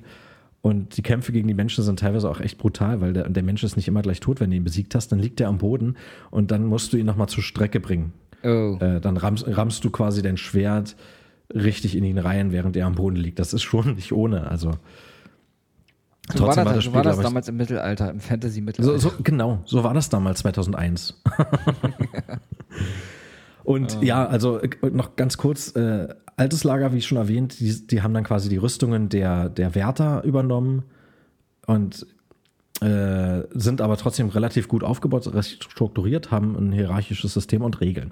Das neue Lager ist dann so ein Söldnerlager, die haben andere Rüstung, die ich sehr viel hübscher fand, so mit Fell und so. Das sieht dann wirklich so ein bisschen Wikingermäßig aus. Die haben auch so ein bisschen ihre Regeln, aber letztendlich macht da auch jeder seins. Ja. Und dann gibt es noch das Sumpflager. Das sind dann so, das ist Hippie-Lager. Die kiffen da die ganze Zeit. Die haben die Sumpfkraut. Was ist das Hippie-Lager? Das Hippie-Lager. Hippie-Lager. Ja, es ist dann so eine Sekte, die da lebt, ne? die glauben an einen Gott, den Schläfer, das ist so ein Erzdämon irgendwie, der Schläfer. Und das ist am Anfang völlig belanglos, denkst du dir dann eigentlich so, ne? Aber nee, der Schläfer ist dann wirklich ein Kernelement in diesem Spiel, weil er Gefahr läuft, wach zu werden. Und das ist dann eine wahnsinnig riesige Gefahr, nicht nur für die Kolonie, sondern für alle. Ich spoiler jetzt mal kurz, du besiegst den Schläfer, dabei wird die Barriere zerstört. Ende erster Teil. So, zweiter Teil beginnt dann quasi. Ja, das ist kein Geheimnis mehr eigentlich. Und der zweite Teil, der spielt dann halt außerhalb dieser Barriere, die existiert ja dann auch nicht mehr. Aber was mir im zweiten Teil wirklich, wirklich geflasht hat, ist, dass du dann wieder zurück kannst. Du kommst wieder zurück.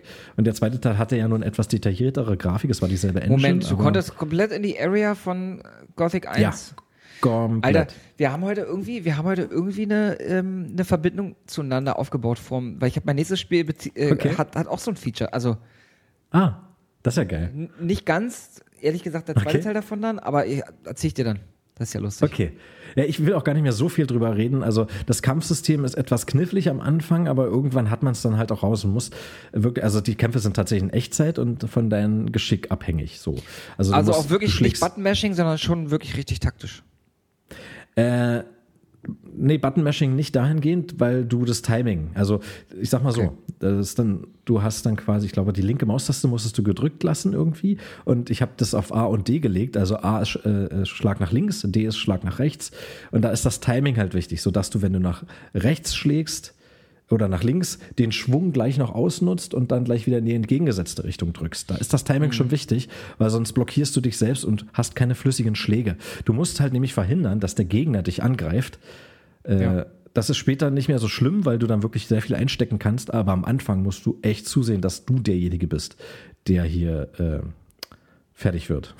Ja, weil die Gegner sind wirklich erbarmungslos am Anfang. Die Scavengers sind später überhaupt kein Problem mehr. Ich habe mich zum Beispiel da auch immer gern aufs Bogenschießen konzentriert. Dann war dann ein Pfeil, zack, und die waren weg.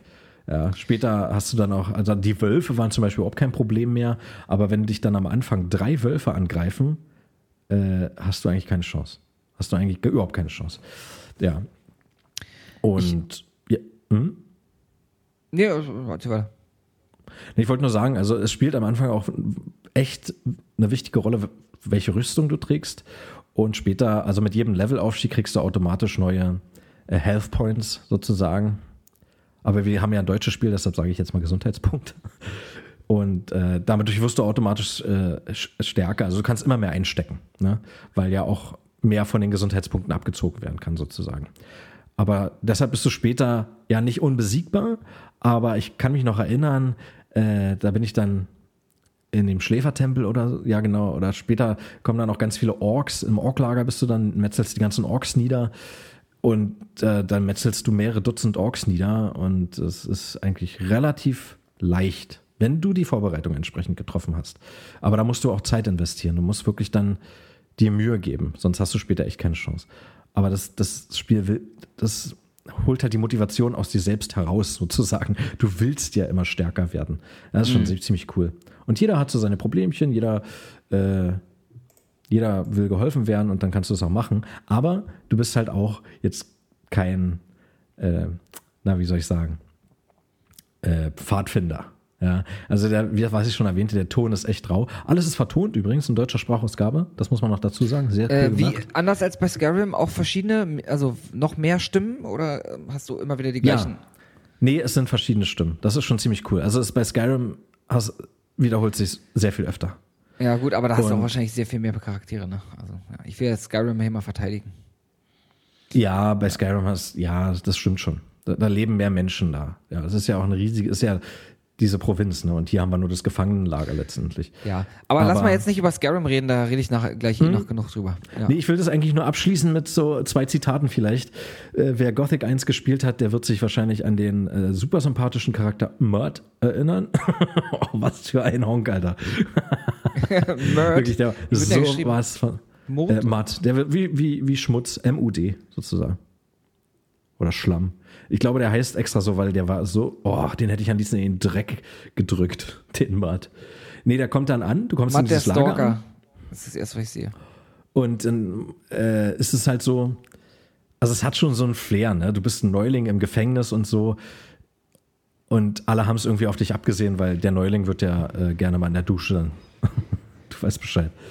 Nee, ganz so schlimm ist es nicht, aber es erweckt diesen Flair, weil du hast ja wirklich gar nichts und du bist nicht stark und du bist voll in der Defensive. Du musst dir Freunde machen im Gefängnis. Ist wirklich so. Und Matt kommt an und sagt, ich bin Matt, ne? Und ich finde immer gerne Freunde hier, aber viele mögen mich nicht. Und ich denke mir dann so, warum denn nicht? Aber, ja, nach 5 Minuten weißt du es dann auch. Und der fragt dich dann, kann ich ein bisschen mit dir mitlaufen? Und ja, also wenn du da Ja sagst, machst du einen riesen Fehler. Weil der weicht dir nicht mehr von der Seite. Und der labert dich alle 10 Sekunden oder so an. Das heißt, du kannst keine 10 Meter laufen. Ja, oder keine 100 Meter laufen, ohne dass der dich wieder voll labert.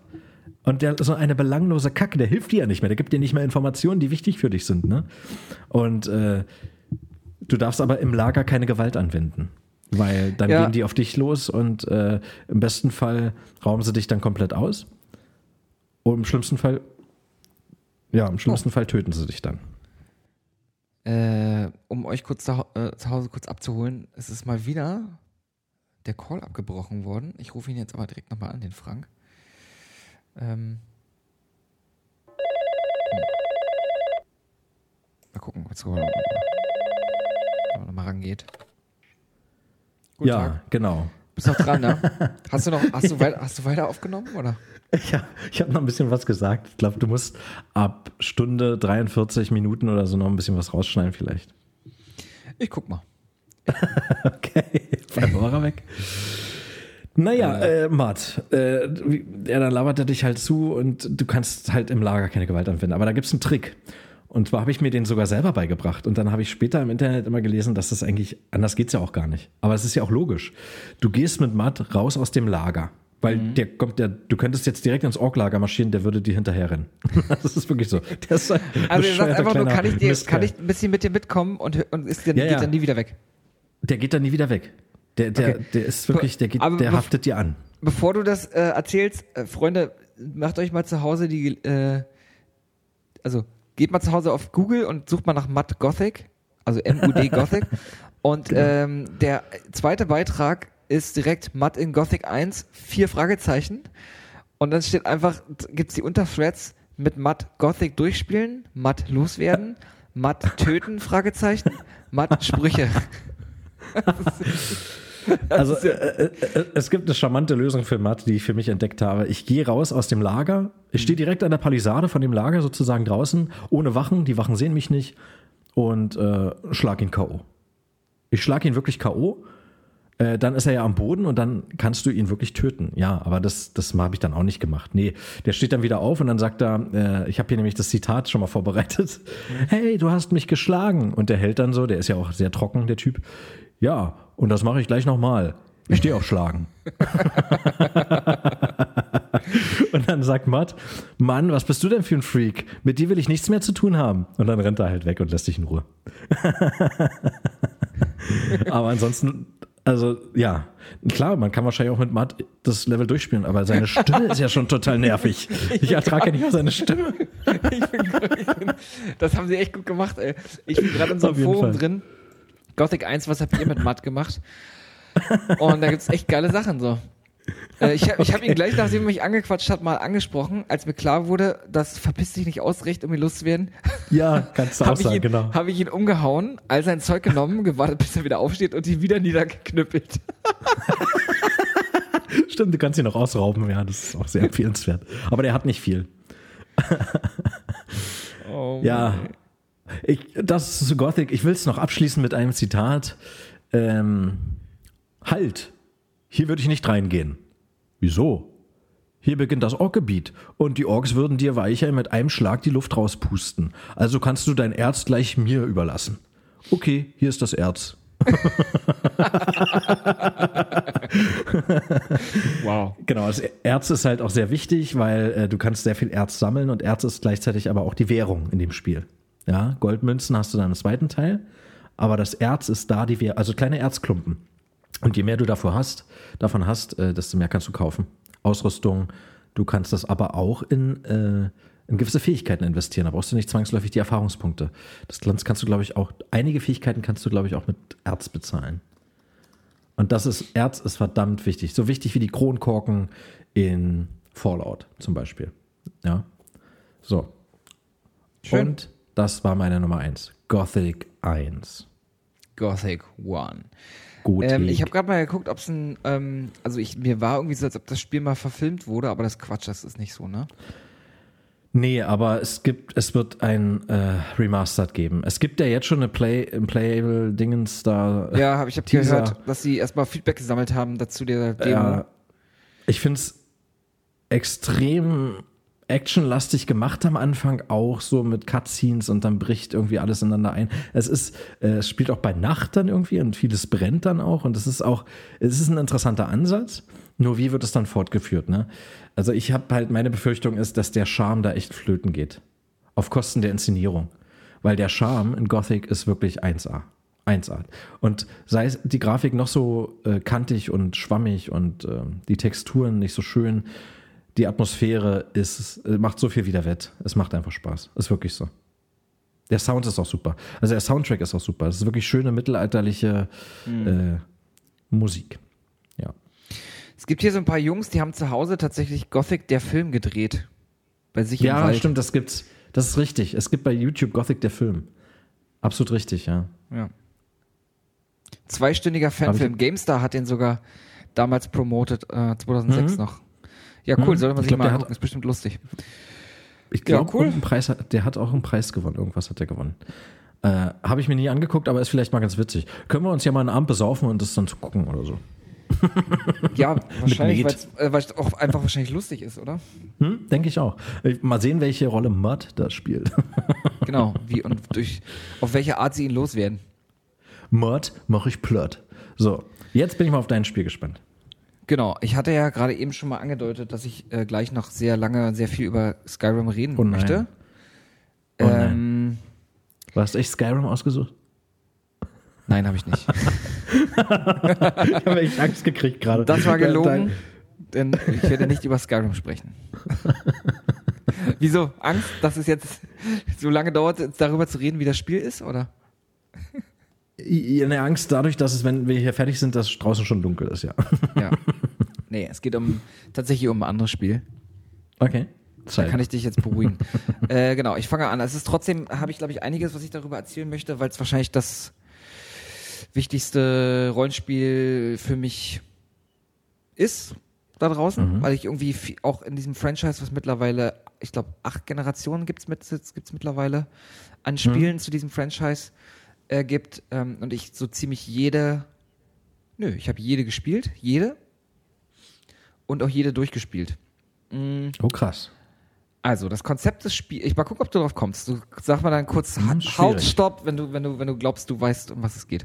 Also, das Konzept des folgenden Spiels stammt von der Freizeitbeschäftigung, nämlich des Insektensammelns vom Spieleentwickler Satoshi Tajiri. Der ist als Kind immer in den Wald gegangen und hat Insekten gesammelt. Als er dann aber älter wurde, hat er gemerkt, dass der Ort, in dem er lebte, immer städtischer wurde. Stopp. Du kommst jetzt hier mit Pokémon, ne? Richtig, ich komme mit Pokémon. Oh. Und er hat gemerkt, dass die Insektenpopulation abnimmt in seinem Ort, weil irgendwie alles wurde so gentrifiziert, die Städte wurden immer städtischer und es war immer weniger Natur da draußen. Und er merkte dann auch, dass seine Freunde alle irgendwie nicht mehr so gerne rausgingen, sondern alle lieber zu Hause saßen und dort spielten. Und er dachte sich so, naja, wenn ich schon nicht rausgehen kann, warum versuche ich dann nicht Kids zu ermöglichen, virtuell rauszugehen und kleine Insekten oder Monster zu sammeln, ohne dass sie wirklich rausgehen müssen. Und als der Game veröffentlicht wurde, fand er, dass seine Idee perfekt auf das System passen könnte. Er wollte nämlich auch nicht nur, dass man mit diesem Gameboy, den man ja überall mit hinnehmen konnte, dieses Spiel jederzeit und überall spielen konnte, sondern auch die Funktionalität des Link-Kabels wollte er nutzen, damit Kids auch die Möglichkeit das gab's haben. Schon, ja? Genau, das gab es auch ja schon in der ersten Generation der Gameboys. Mit Hilfe des Link-Kabels wollte er den Kids ermöglichen, die Monster, die sie innerhalb seines Spiels, was er sich da überlegt hatte, miteinander zu tauschen. Damals gab es tatsächlich nichts Vergleichbares da draußen. Also es gab kein Spiel wie Pokémon. Und ich zitiere mal kurz den Satoshi Tajiri. I imagined a chunk of information being transferred by connecting two Game Boys with special cables and I went, wow, that's really going to be something. Also er sagte, irgendwie war Krass. für ihn... Du kannst ja Japanisch. Ich kann Japanisch. Ich habe das gerade sofort übersetzt ins Englisch. Cool. Also ich habe so einen Echtzeit-Übersetzer in meinem Kopf. Universal Translator. Genau. Universal Soldier. Ja, und er dachte irgendwie, dass der Gameboy halt aufgrund auch dieser Linkkabel-Funktionalität eben, wie gesagt, perfekt auf sein Spielkonzept passt. Und er dachte auch, dass Nintendo aber sein Spielprinzip, sein Konzept nicht gut finden würde. Was aber entgegen aller Vermutungen eben nicht eintrat, weil das Spiel wurde ein super Erfolg. Vor allen Dingen, wenn man auf die Zeit guckt, in dem das Spiel rauskam. Ich rede jetzt speziell, ich habe jetzt zwar gesagt Pokémon, aber ich habe noch gar nicht gesagt, um welches Pokémon es geht. Es geht um Pokémon blaue und rote Edition, um die allererste Generation. Was ich bis heute nie verstanden habe, warum man da nicht eine Nummer rangesetzt hat, sondern eine Farbe. Aber das ist die Farbe ja auch, war ist angelehnt ja an die Starter-Pokémon, die es gab. Also es gab ja 3 Starter-Pokémon. Shiggy, Bisasam und Glumanda. Und die haben halt alle 3 im Prinzip Hauptfarben. Also Shiggy war blau, Glumanda war rot und Gold. Und Gold. Oder Gelb. Und Bisasam war grün. Erzähle ich auch gleich was zu. Die Spiele kamen am 8. Oktober 1999 in Deutschland raus. Ganz, ganz, ganz lang, nachdem bereits in Japan Pokémon rauskam. Ja, Pokémon war in Japan schon von wesentlich eher draußen. Und zwar seit 96, 3 Jahre später. Boah, über das 3 ist aber Jahre krass, später. ja. Kam Pokémon erst nach Europa. Ich glaube auch ehrlich gesagt, dass die Japaner auch in Bezug auf ihre JRPGs damals auf dem Super Nintendo höchst skeptisch waren, was den nordamerikanischen und den europäischen Markt angeht. Also grundsätzlich die westliche Hemisphäre. Die waren die der Meinung, das funktioniert bei uns nicht oder wir verstehen es nicht oder was auch immer. Das war auch bei Pokémon anscheinend der Fall. Ja, ich verstehe diese Vorsicht, aber no risk, ne? Wie ein guter Freund von uns sagen würde. Genau. Und auf jeden Fall ist es so, dass 1996, wie gesagt, in Japan die Spiele zuerst kamen und da gab es die Edition Midori, das war Pokémon Grün und Aka, Pokémon Rot. Also Japan hatte erst gar kein Pokémon Blau. Die hatten Pokémon Grün und Pokémon Rot und wir hatten... Das ist jetzt auch blöd für Leute, die farbenblind sind. Das ist schon ein bisschen ungünstig, ne? Ja, vor allem mit einer Rot-Grün-Schwäche. Mit einer Rot-Grün-Schwäche ist schwierig. Für die gibt es nur Pokémon Grau. Und auf jeden Fall gab es aber dann irgendwann auch später Pokémon Blau in Japan, weil Pokémon Grün und Pokémon Rot sich auch heute noch technisch so ein bisschen unterscheiden von den ersten Editionen, die wir kennen. Deswegen, ich will die eigentlich noch unbedingt haben, weil ich gerne mal wissen will, was da wirklich die Unterschiede sind zwischen den Editionen. Das würde jetzt aber den Rahmen hier sprengen. Okay. Ja, und irgendwie entgegen der Erwartungen, wie gesagt, von Tajiri und auch von Nintendo, haben sich die Dinger wie warme Semmeln verkauft. Teilweise gab es sogar Leute, die einfach direkt beide Editionen gekauft haben. Und ich erwähne es ja gerade eben schon, irgendwann kam dann Pokémon Monsuta raus, das ist die blaue Edition in Japan, die dann eine verbesserte Grafik und einige kleinere Unterschiede zu den anderen Generationen hatten. Und ja, dann wie gesagt 1999 endlich in Europa. Ich erinnere mich noch ganz genau, wie ich zum ersten Mal von Pokémon erfuhr. Und zwar gab es einen Fernsehbericht und da ging es um eine neue Anime-Serie oder eine neue japanische Fernsehserie, die in Deutschland auf RTL 2 dann kommen sollte. Und da hieß es, ja, super, der Skandal. In Nordamerika gab es erste Kinder, die haben epileptische Anfälle bekommen, als sie die erste Episode geguckt haben. Aufgrund der Effekte, die dort zu sehen sind. Und da stand so, okay, krass, ja, was denn? Ja, da gibt's so ein Monster, da ging es um Pikachu, was so Blitze versprüht. Und es gab dann wohl angeblich tatsächlich Kids, die epileptische Anfälle vor den Fernsehern bekommen haben. Das war das erste Mal, dass ich was von Pokémon gehört habe. Okay. Und generell, übrigens, da fällt mir was ein, ne? Am 11. September 2001, als der Anschlag auf World Trade Center war, hatte ich gerade eine Freistunde, war ich zu Hause und habe das live im Fernsehen gesehen. Und jeder Sender hat es im Grunde übertragen. Bei RTL 2 lief Pokémon. Also die wissen schon, Prioritäten zu setzen. Ach so, war das so? Das hatten wir schon mal, ne? Haben wir schon mal drüber gesprochen. Ja, ich weiß nicht, ob ich schon erwähnt habe. War RTL 2 anscheinend wichtiger. Ja, Ja, ich meine ja, diese scheinen echte Pokémon-Fans zu sein. Die scheinen echte Pokémon-Fans zu sein. Ja, also generell kam Pokémon bei den Mainstream-Medien nicht so richtig gut weg. Es gibt gab da etliche Berichte von irgendwelchen Eltern, die irgendwie Angst hatten, dass ihre Kinder hoffnungslos süchtig werden oder so. Bei YouTube könnt ihr mal gucken, auch ihr zu Hause, sucht mal nach Pokémon-Doku von der ARD aus dem Jahr 2000. Das ist ja interessant, das würde mich auch interessieren. Das ist völlig überzogen, also Ach so. Ah nee, ich dachte, das wäre jetzt eine unabhängige Berichterstattung. Nee, es ist tatsächlich so, Eltern haben Angst, dass ihre Kids komplett dem Pokémon-Wahn verfallen. Das ist übrigens auch ein ganz großes Thema, was wir mal machen sollten. Verteuflung von Spielen oder der Spieleindustrie aufgrund von gewissen Ereignissen, die gerade passiert sind, wie zum Beispiel ein Amoklauf oder so, wenn es dann wieder heißt Killerspiele oder das Klischee, dass Spiele süchtig machen oder so, was da alles. Aber da müssen wir uns wirklich drauf vorbereiten. Ja, auf jeden Fall. Aber das wäre mal eine Idee. Ja. Können wir mal machen. Aber Entschuldigung, ich wollte dich nicht Kein unterbrechen. Problem. Und jetzt müsst ihr euch folgende Szene vorstellen. Ich bin mit meinen Eltern einkaufen. Wir haben in der Nähe, also eine Stunde weg von uns, ein bisschen südlich von Berlin war das, in Waltersdorf gab es gibt es immer noch so ein, wie nennt man das denn? Mediamarkt? Industrie, Einkaufszentrum, was auch immer. Also da gibt es verschiedene Läden wie Ikea oder Höffner oder Mediamarkt oder Toys R Us. Ein Mall. Ja, ein Mall. Ein Mall ist ja auch nicht so richtig, ne? Halt ein Mall. Matt.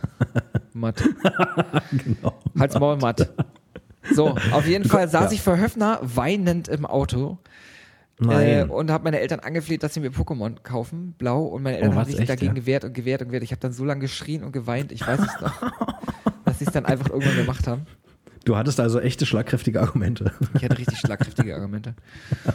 Und ich hatte dann Pokémon Blau und wir haben das natürlich mit den Kumpels so abgestimmt, dass einer Pokémon Rot hatte. Und dann haben wir im Schulbus, ich hatte immer eine Stunde Schulweg früh, als ich zwischen der 7. und der 10. Klasse, da war ich da ungefähr 7. Klasse muss es gewesen sein, 7., 8. Klasse. Wegen Gymnasium da, oder was? Also deshalb so Gymnasium, genau. Oh und da hatten wir mal Zeit, früh noch zu zocken. Haben das früh im Schulbus gemacht. Da ging es dann auch mal wirklich darum, wer hat jetzt den nächsten Orden geschafft und wer hat dann am Ende Mewtwo gehabt und dann hat man gegeneinander gezockt. Das war aber cool im Schulbus und haben auch in der Schule getauscht. Okay. Ich habe tatsächlich die Karten, die zeitgleich herauskamen, da bin ich zum Glück nicht so drauf abgegangen. Ich hatte natürlich welche, aber ich habe die jetzt nicht so akribisch gesammelt wie andere Leute. Aha. Ja, wir haben aber auch nicht nur mit den Jungs, mit denen ich in eine Klasse gegangen bin, gezockt, sondern auch mit den Jungs, die ich so auch kannte, bei uns in unserem kleinen Ort. Und wir sind so verrückt gewesen, dass wir uns wirklich Orden gebaut haben. Also wir haben Steine angemalt und jeder von uns hatte Orden. Und dann konnte man sich quasi, wenn man einen von den Kumpels herausgefordert hat, konnte man in einem Kampf sich den Orden verdienen. Dann habt ihr euch die Steine an den Kopf geworfen. Und haben uns die Steine haben wir uns natürlich normal gegeben. Das erklärt dann vieles.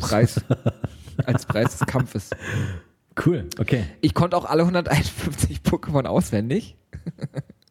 Das die es damals gab. Ich hatte natürlich auch den Soundtrack, der richtig, richtig nice war. Vor allen Dingen der Titelsong kann ich heute noch mitsingen. Singe ich immer noch gern mit und ist immer noch gern gehört. Wärst du damit einverstanden? Du hattest ja mal einen Frank Tested über Mass Effect. Mhm. Ich werde mal zusehen, dass ich einen Frank Tested finde über Pokémon. Und dann wirst du auf Herz und Nieren geprüft. Wie gut können wir mal machen.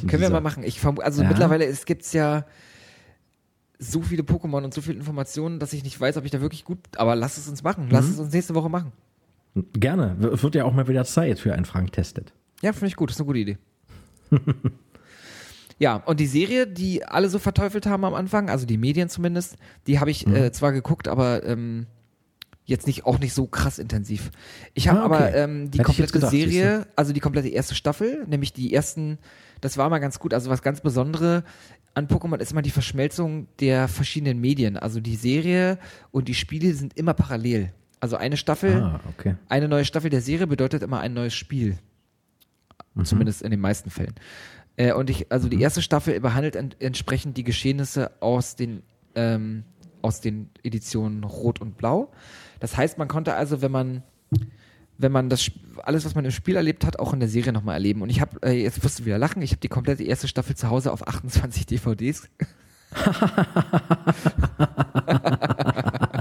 Ich habe die alle komplett zu Hause und gucke die auch immer mal wieder gern. Ja, genau. Ist nämlich auch die Verschmelzung auch sogar in der Serie so krass, dass in der ersten Folge man richtig sieht, wie der Charakter vom Gameboy-Charakter transferiert in diesen normalen Charakter oder andersrum. Ich weiß nicht mehr genau, wie es war, aber total gut gemacht einfach mit dieser Verbindung. Genau. Später, also kleines Easter Egg aus der ersten Folge der Serie, denn man sieht in der allerersten Folge sieht man schon ein Pokémon, was erst in der zweiten Generation Pokémon, nämlich in der silbernen und in der goldenen Edition verfügbar war, sieht man in der allerersten Folge der Serie. Das heißt also eigentlich, das haben wir erst später rausbekommen, gibt es schon einen Hint darauf, dass es eine zweite Generation Pokémon geben sollte in der Serie, was echt cool ist. Und was macht Pokémon jetzt würdig genug, um ins Rollenspielgenre eingeordnet werden zu können? Es ist ja, also das Spiel dreht sich also du hast einen Charakter, der sicherlich auch inhaltlich eine Entwicklung durchmacht, aber was in Bezug auf deine Taschenmonster, Pocket Monsters, ja, Pokémon, ist es so, dass du das ganze Spiel nichts anderes machst, als die zu skillen, als die weiterzuentwickeln, als denen Attacken beizubringen. Dann kannst du bestimmte Statistiken von denen wie Angriff oder Defensive oder so auch mit Hilfe bestimmter Items weiterskillen. Die haben Statuswerte. Es basiert ja alles auf komplett Statuswerten und also auch die Kämpfe zwischen zwei Pokémon. Es gibt ja zwei riesengroße Aspekte in diesem Spiel. Nummer 1 ist Pokémon sammeln und Nummer 2 ist kämpfen. Und das sind aus meiner Sicht, also in Bezug auf das Rollenspielgenre, die beiden Attribute, die ja auch komplett vorherrschen in dem Spiel. Es ist ja nichts anderes, auch Kämpfe sind nichts anderes ja logischerweise wie bei jedem anderen Spiel auch, als im Hintergrund Rechen oder Statusberechnungen deiner Pokémon und der Pokémon deines Gegners. Okay. Genau. Und ist das begrenzt, also oder ist da Open End? Also kannst du die skillen bis zum Never-Ending Story sozusagen? Nee, also es gibt grundsätzlich einen Level Cap, also alle Pokémon mit einer kleinen Ausnahme, komme ich später noch zu. Level Cap, also jedes Pokémon kann höchstens Level 100 haben. Im Laufe des Spiels, es ist kein Open-World-Game, es ist schon sehr schlauchig, komme ich auch gleich noch zu, aber grundsätzlich kann jedes Pokémon Level 100 haben und jedes Pokémon hat Statuswerte. Die sind zufällig vergeben, also du kannst jetzt ein Pokémon fangen, zum Beispiel jetzt ein Raupi, sag ich mal, das ist so eine kleine Raupe, die kannst du relativ am Anfang in einem Wald fangen und jedes Pokémon hat verschiedene Statuswerte, das heißt, Raupi hat nicht immer die gleichen Statuswerte, du kannst ein Raupi fangen, das einen stärkeren Angriff hat und nicht so einen sonderlich starke Verteidigung. Du kannst aber auch ein Raupi fangen, was eine große Agilität hat und dafür aber Angriff und Verteidigung nicht so stark. Du kannst aber auch ein Raupi fangen, was alle Statuswerte gut hat. Das ist wirklich verschieden. Und was in den späteren Serien noch dazu kommt, ist der Pokerus. Das ist tatsächlich ein Virus, der die Pokémon befallen kann, der dafür sorgt, dass sie bestimmte Statuswerte von ihnen tatsächlich sogar besser sind. Also der hat tatsächlich nur einen positiven Effekt, der Pokerus. Okay. Ein Virus, der einen positiven Effekt hat. Sowas bräuchten wir jetzt auch mal. Du kannst immer 6 Pokémon bei dir tragen. Okay. Das wusste ich zum Beispiel gar nicht. Das ist limitiert, ja? Ich dachte, du kannst unendlich viele bei dir tragen. Nee. Ja, ich kenne mich da nicht aus. Das ist schlecht. Und was machst du mit den anderen dann? Sind die im Stall oder was?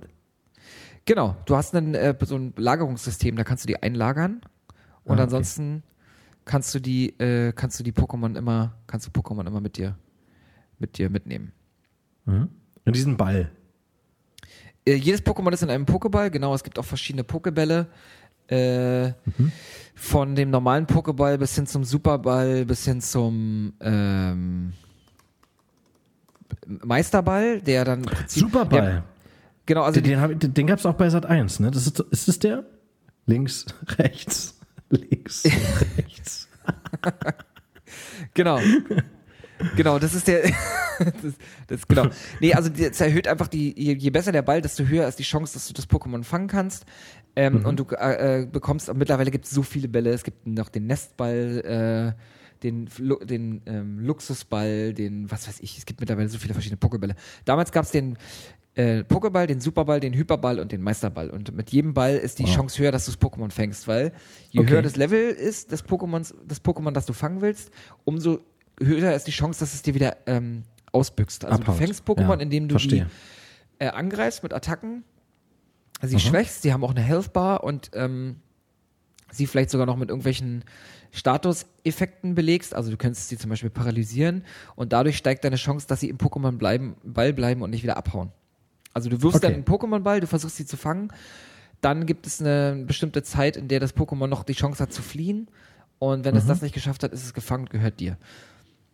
Und am schwierigsten ist es natürlich mit Mewtwo, das ist das legendäre Pokémon aus der ersten Generation. Das kannst du auch mit Hilfe des Meisterballs, den du dir im Laufe des Spiels verdienen kannst, ohne Probleme fangen, weil der Meisterball hat eine Fangchance von 100%. Den wendet man normalerweise in der ersten Generation dann auf Mew an. Da kannst du gar nichts falsch machen quasi mit dem Da kannst du gar nichts falsch machen, genau. Und auch in Bezug auf das Virus, auch wenn das jetzt in der ersten Generation noch nicht da war, du kannst ja 6 Pokémon mit dir tragen und die können sich gegenseitig tatsächlich anstecken, wenn du das kann bei den Pokémon passieren. Ja, aber das ist ja was Gutes, oder? Das ist doch positiv. Das ist was Gutes, genau. Du willst sie im Prinzip auch, dass sie sich anstecken, richtig. Alles klar. Gut, jetzt kurz zur Story, weil sonst komme ich ins Tausendste und werde hier nie fertig. Ja, das ist immer dein Universum, ne? Also ich verstehe das. Rote, blaue Edition spielen in der fiktiven Region Kanto. Tatsächlich gibt es in Japan auch eine echte Region Kanto. Die ist auch das kommt mir irgendwie bekannt vor, tatsächlich, ja. Die ist auch wohl daran angelehnt. Es gibt 151 Pokémon, von denen 150 Pokémon fangbar sind. In der Region gibt es ganz viele Dörfer, Städte oder auch Höhlen und es gibt verschiedene Routen, auf denen du lang wanderst im Prinzip im Laufe der Story. Manche Orte sind nur erreichbar, wenn du bestimmte Fähigkeiten den Pokémon beibringst. Das sind die sogenannten VMs. Versteckte Maschinen heißt das übersetzt. Verstehe. Oder ausformuliert. Das sind so Sachen wie einen Zerschneider. Mit dem kannst du dann zum Beispiel Bäume, die dir anfangs im Spielverlauf noch im Weg sind, zerschneiden und dann macht das quasi wegefrei. Das ist im Prinzip die Art, wie Pokémon dafür sorgt, dass du eben nicht Open World spielst, sondern dass du erst bestimmte Sachen abschließt, bevor du weiterspielen kannst. Okay. Der Held der Edition bist logischerweise du kannst dir direkt von Anfang an direkt einen Namen geben. In der Serie ist es Ash, in der roten und blauen Edition kannst du dir im Prinzip selber aussuchen, wie du heißen möchtest. Okay. Du wohnst in einem kleinen Ort namens Alabastia und willst... Da kommt Forrest Gump doch her, oder? Richtig. Und willst im Prinzip in die große, weite Welt hinausziehen, um der größte Pokémon-Trainer der Welt zu werden. Okay. Am Anfang wird dir dann noch erklärt, dass du den Professor Eich besuchen sollst. Professor Eich ist der Wie heißt der? Professor Eich. Cool. Cooler Name. Gefällt Cooler mir sehr. Name, oder? Einfach nur so. Einfach nur so. Du weißt auch nicht warum, aber du findest den Namen eigentlich ganz gut. Ich habe mich sofort wohlgefühlt, als du den Namen ausgesprochen hast. Ich weiß auch nicht wieso. Professor Eich ist auf jeden Fall der berühmte Pokémon-Forscher und Pokémon-Professor und der erklärt dir im Prinzip, wie diese ganze Welt funktioniert. Der sagt dir, da draußen gibt es wilde Pokémon, die musst du fangen, du kannst die trainieren und du kannst sie zu deinen Freunden machen und zusammen könnt ihr die zum besten Team aufsteigen, was es da draußen gibt, beziehungsweise du kannst der größte Pokémon-Trainer werden, den es gibt. Du musst am Anfang in sein Labor kommen und kannst dir eins von 3 Pokémon aussuchen, die er für dich vorbereitet hat. Okay. Die du mitnehmen kannst, mit denen du deine Reise beginnen kannst. Hier lernst du auch deinen Kontrahenten kennen. Hast du, okay. Also ein Antagonist sozusagen. Den Antagonist sozusagen, genau. Der hieß in der ersten Generation bei mir Blau. Der heißt tatsächlich Blau. Du kannst ihn aber natürlich auch umbenennen. In Rot. Ich glaube, du kannst ihn umbenennen. Ich weiß gar nicht, ob du ihn umbenennen kannst. Ich glaube, du kannst ihn umbenennen. In Hellblau. Und er möchte auch logischerweise besser Pokémon-Trainer werden, muss auch direkt gegen ihn kämpfen. Und ist auch ein Mensch, ja? Ist auch ein Mensch, genau. Okay. Also wir sind alle Menschen. Genau, und die 3 Starter-Pokémon, ich bin ja vorhin schon mal drauf eingegangen, du kannst das Feuer-Pokémon Glumanda dir aussuchen, du kannst das Wasser-Pokémon Shiggy dir aussuchen oder das Pflanzen-Pokémon Bisasam. Grundsätzlich ist es so, dass alle Pokémon jedes Pokémon kann man einem oder 2 Typen zuordnen, also wie ich gerade schon sagte, Feuer, Wasser, Pflanze. Es gibt aber auch gibt noch Geister-Pokémon, es gibt Stein-Pokémon, es gibt Psycho-Pokémon. Kampf-Pokémon, es gibt verschiedene Elemente, die Pokémon haben können. Und je nachdem, Und es ist ein bisschen so wie bei Mega Man, muss man sich vorstellen. Bestimmte Typen sind gegen bestimmte andere Typen wiederum haben im Vor- oder Nachteil. Also zum Beispiel ein Wasser-Pokémon ist gegen genau. Wasser-Pokémon ist gegen den Feuer-Pokémon im klaren Vorteil, zum Beispiel. Macht Sinn. Genau, und du ziehst dann also los und erkundest die Region Kanto, kommst durch verschiedene Städte und in diesen Städten gibt es Arenen. Und im ersten Teil des Spiels geht es darum, im ersten und auch größten Teil, in diesen Städten, in allen Arenen dir diese Orden zu verdienen. Das sind jetzt die Orden, die ich vorhin schon mal kurz erwähnt hatte, mit denen wir auch mit unseren Freunden gespielt haben. Ah ja, okay, mit den Steinen, ja. Genau, mit den Steinen, bloß halt im Spiel sind es halt richtige Orden. Und es gibt insgesamt 8 Arenen, in denen es 8 Ordensverdienen gibt. Und wenn du diese 8 Orden verdient hast, bist du dafür quasi dazu befähigt, der Pokémon-Liga beizutreten. In der Pokémon-Liga kämpfen die besten Trainer der Welt und durch diese Liga musst du dich durchkämpfen, um dann wiederum auf die Top 4 zu treffen. Die Top 4 sind quasi die 4 stärksten Spieler auf der Welt. Und wenn du die besiegt hast, die Top 4, kämpfst du gegen den Champion. Und der Champion ist im Prinzip dann der Endgegner des Spiels.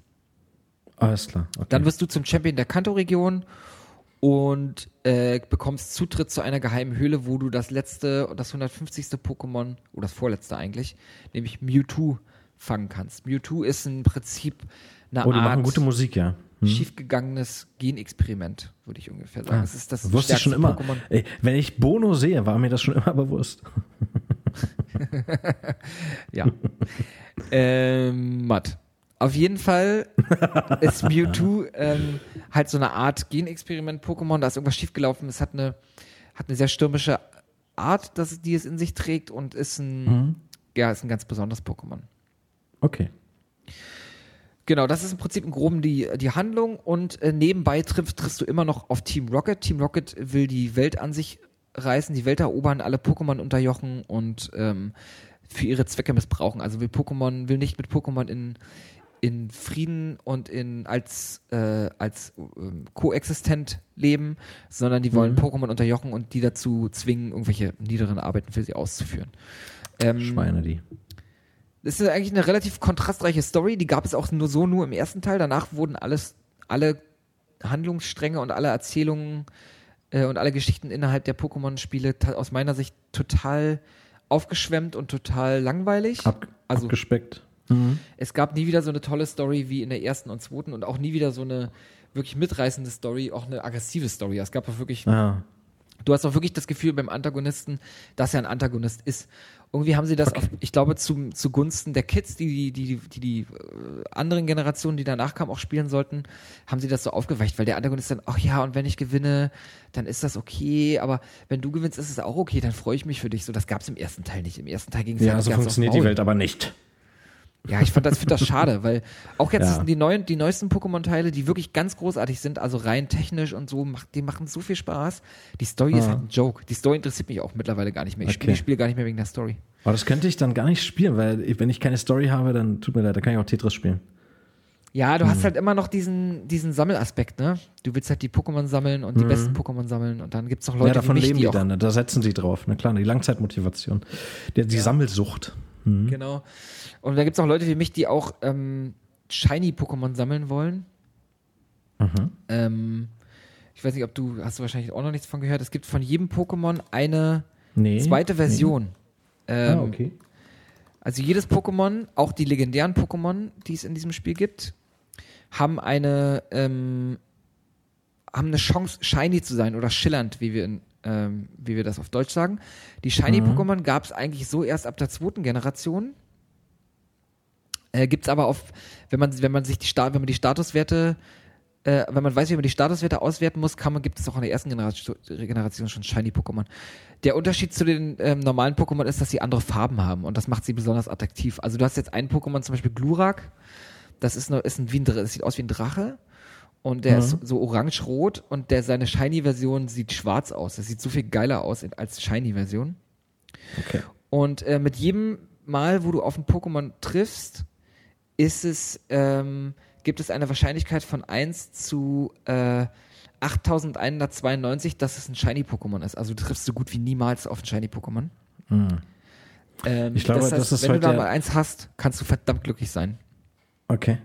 Ja, das ist ja schon nicht schlecht. Ja. Aber Und ich glaube, es ist noch das ist heute der Tag, ich habe noch nie so oft das Wort Pokémon an einem Tag gehört. Ja, endlich ist es soweit. Genau. Das Problem ist halt, ich muss echt aufpassen, dass ich den Faden nicht verliere. Deswegen mache ich jetzt einfach mal weiter, weil sonst, wenn ich dann abschweife, hören wir nie wieder auf damit. Es geht also noch weiter, okay. Es geht noch weiter. Kurz was zu meinen Lieblings-Pokémon. Vom Startern war absolut Shiggy mein Pokémon, weil Turtok sah am Ende aus dann wie eine große Schildkröte mit Kanonen auf dem Panzer. So ein bisschen wie ein blauer Hero-Turtle mit Kanonen. Kabutops sah ein bisschen, kam aus aus Fossilien wurde das hergestellt. Das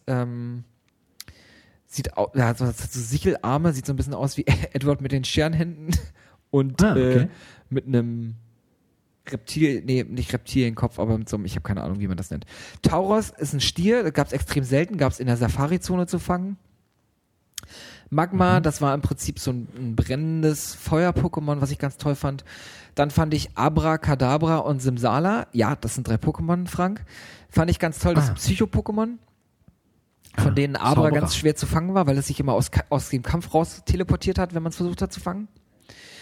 Okay. Die 3 legendären Vogel-Pokémon, Arctos, Lavados und Zapdos. Zählst du jetzt alle 150 Pokémon auf, oder was? Nee, ich rede jetzt nur von meinen Lieblings-Pokémon.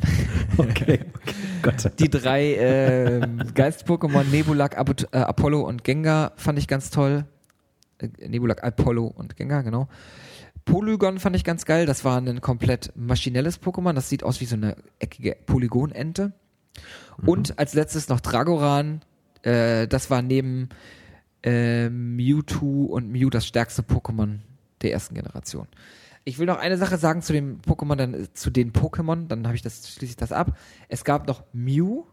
Mew ist im Prinzip die Liebe-Version von Mewtwo und die haben das damals clever gemacht, weil ich hatte ja erzählt vom Link-Kabel, wodurch man Pokémon aus Zelda, ne?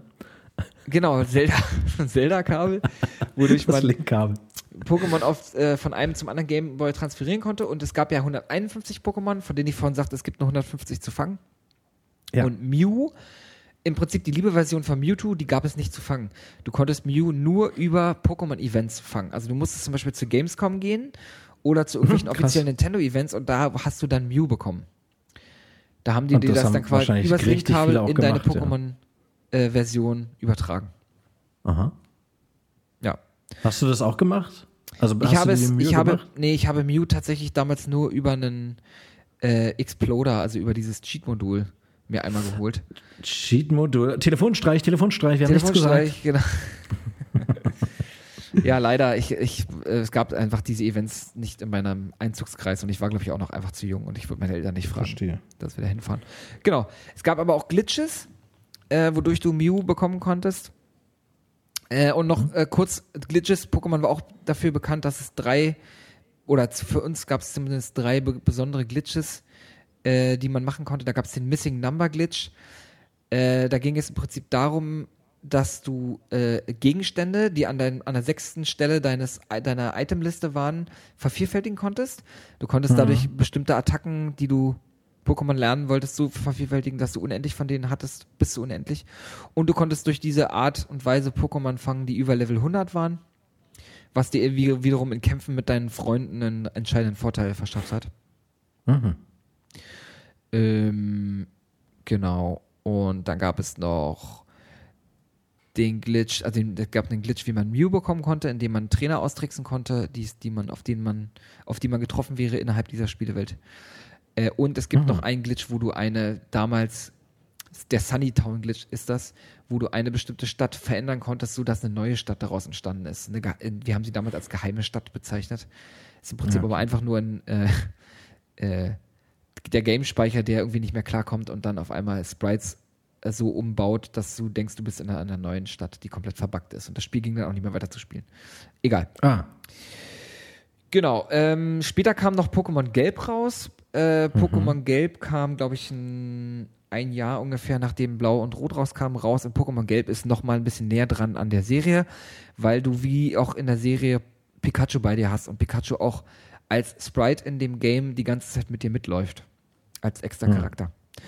Dazu muss man noch sagen, es gab in jeder der Editionen Pokémon, die es nur in der Edition gab. Dafür gab es Pokémon, die es in der Edition nicht gab. Das heißt, man musste mit seinen Freunden tauschen, um alle 150 oder 151 Pokémon zu bekommen.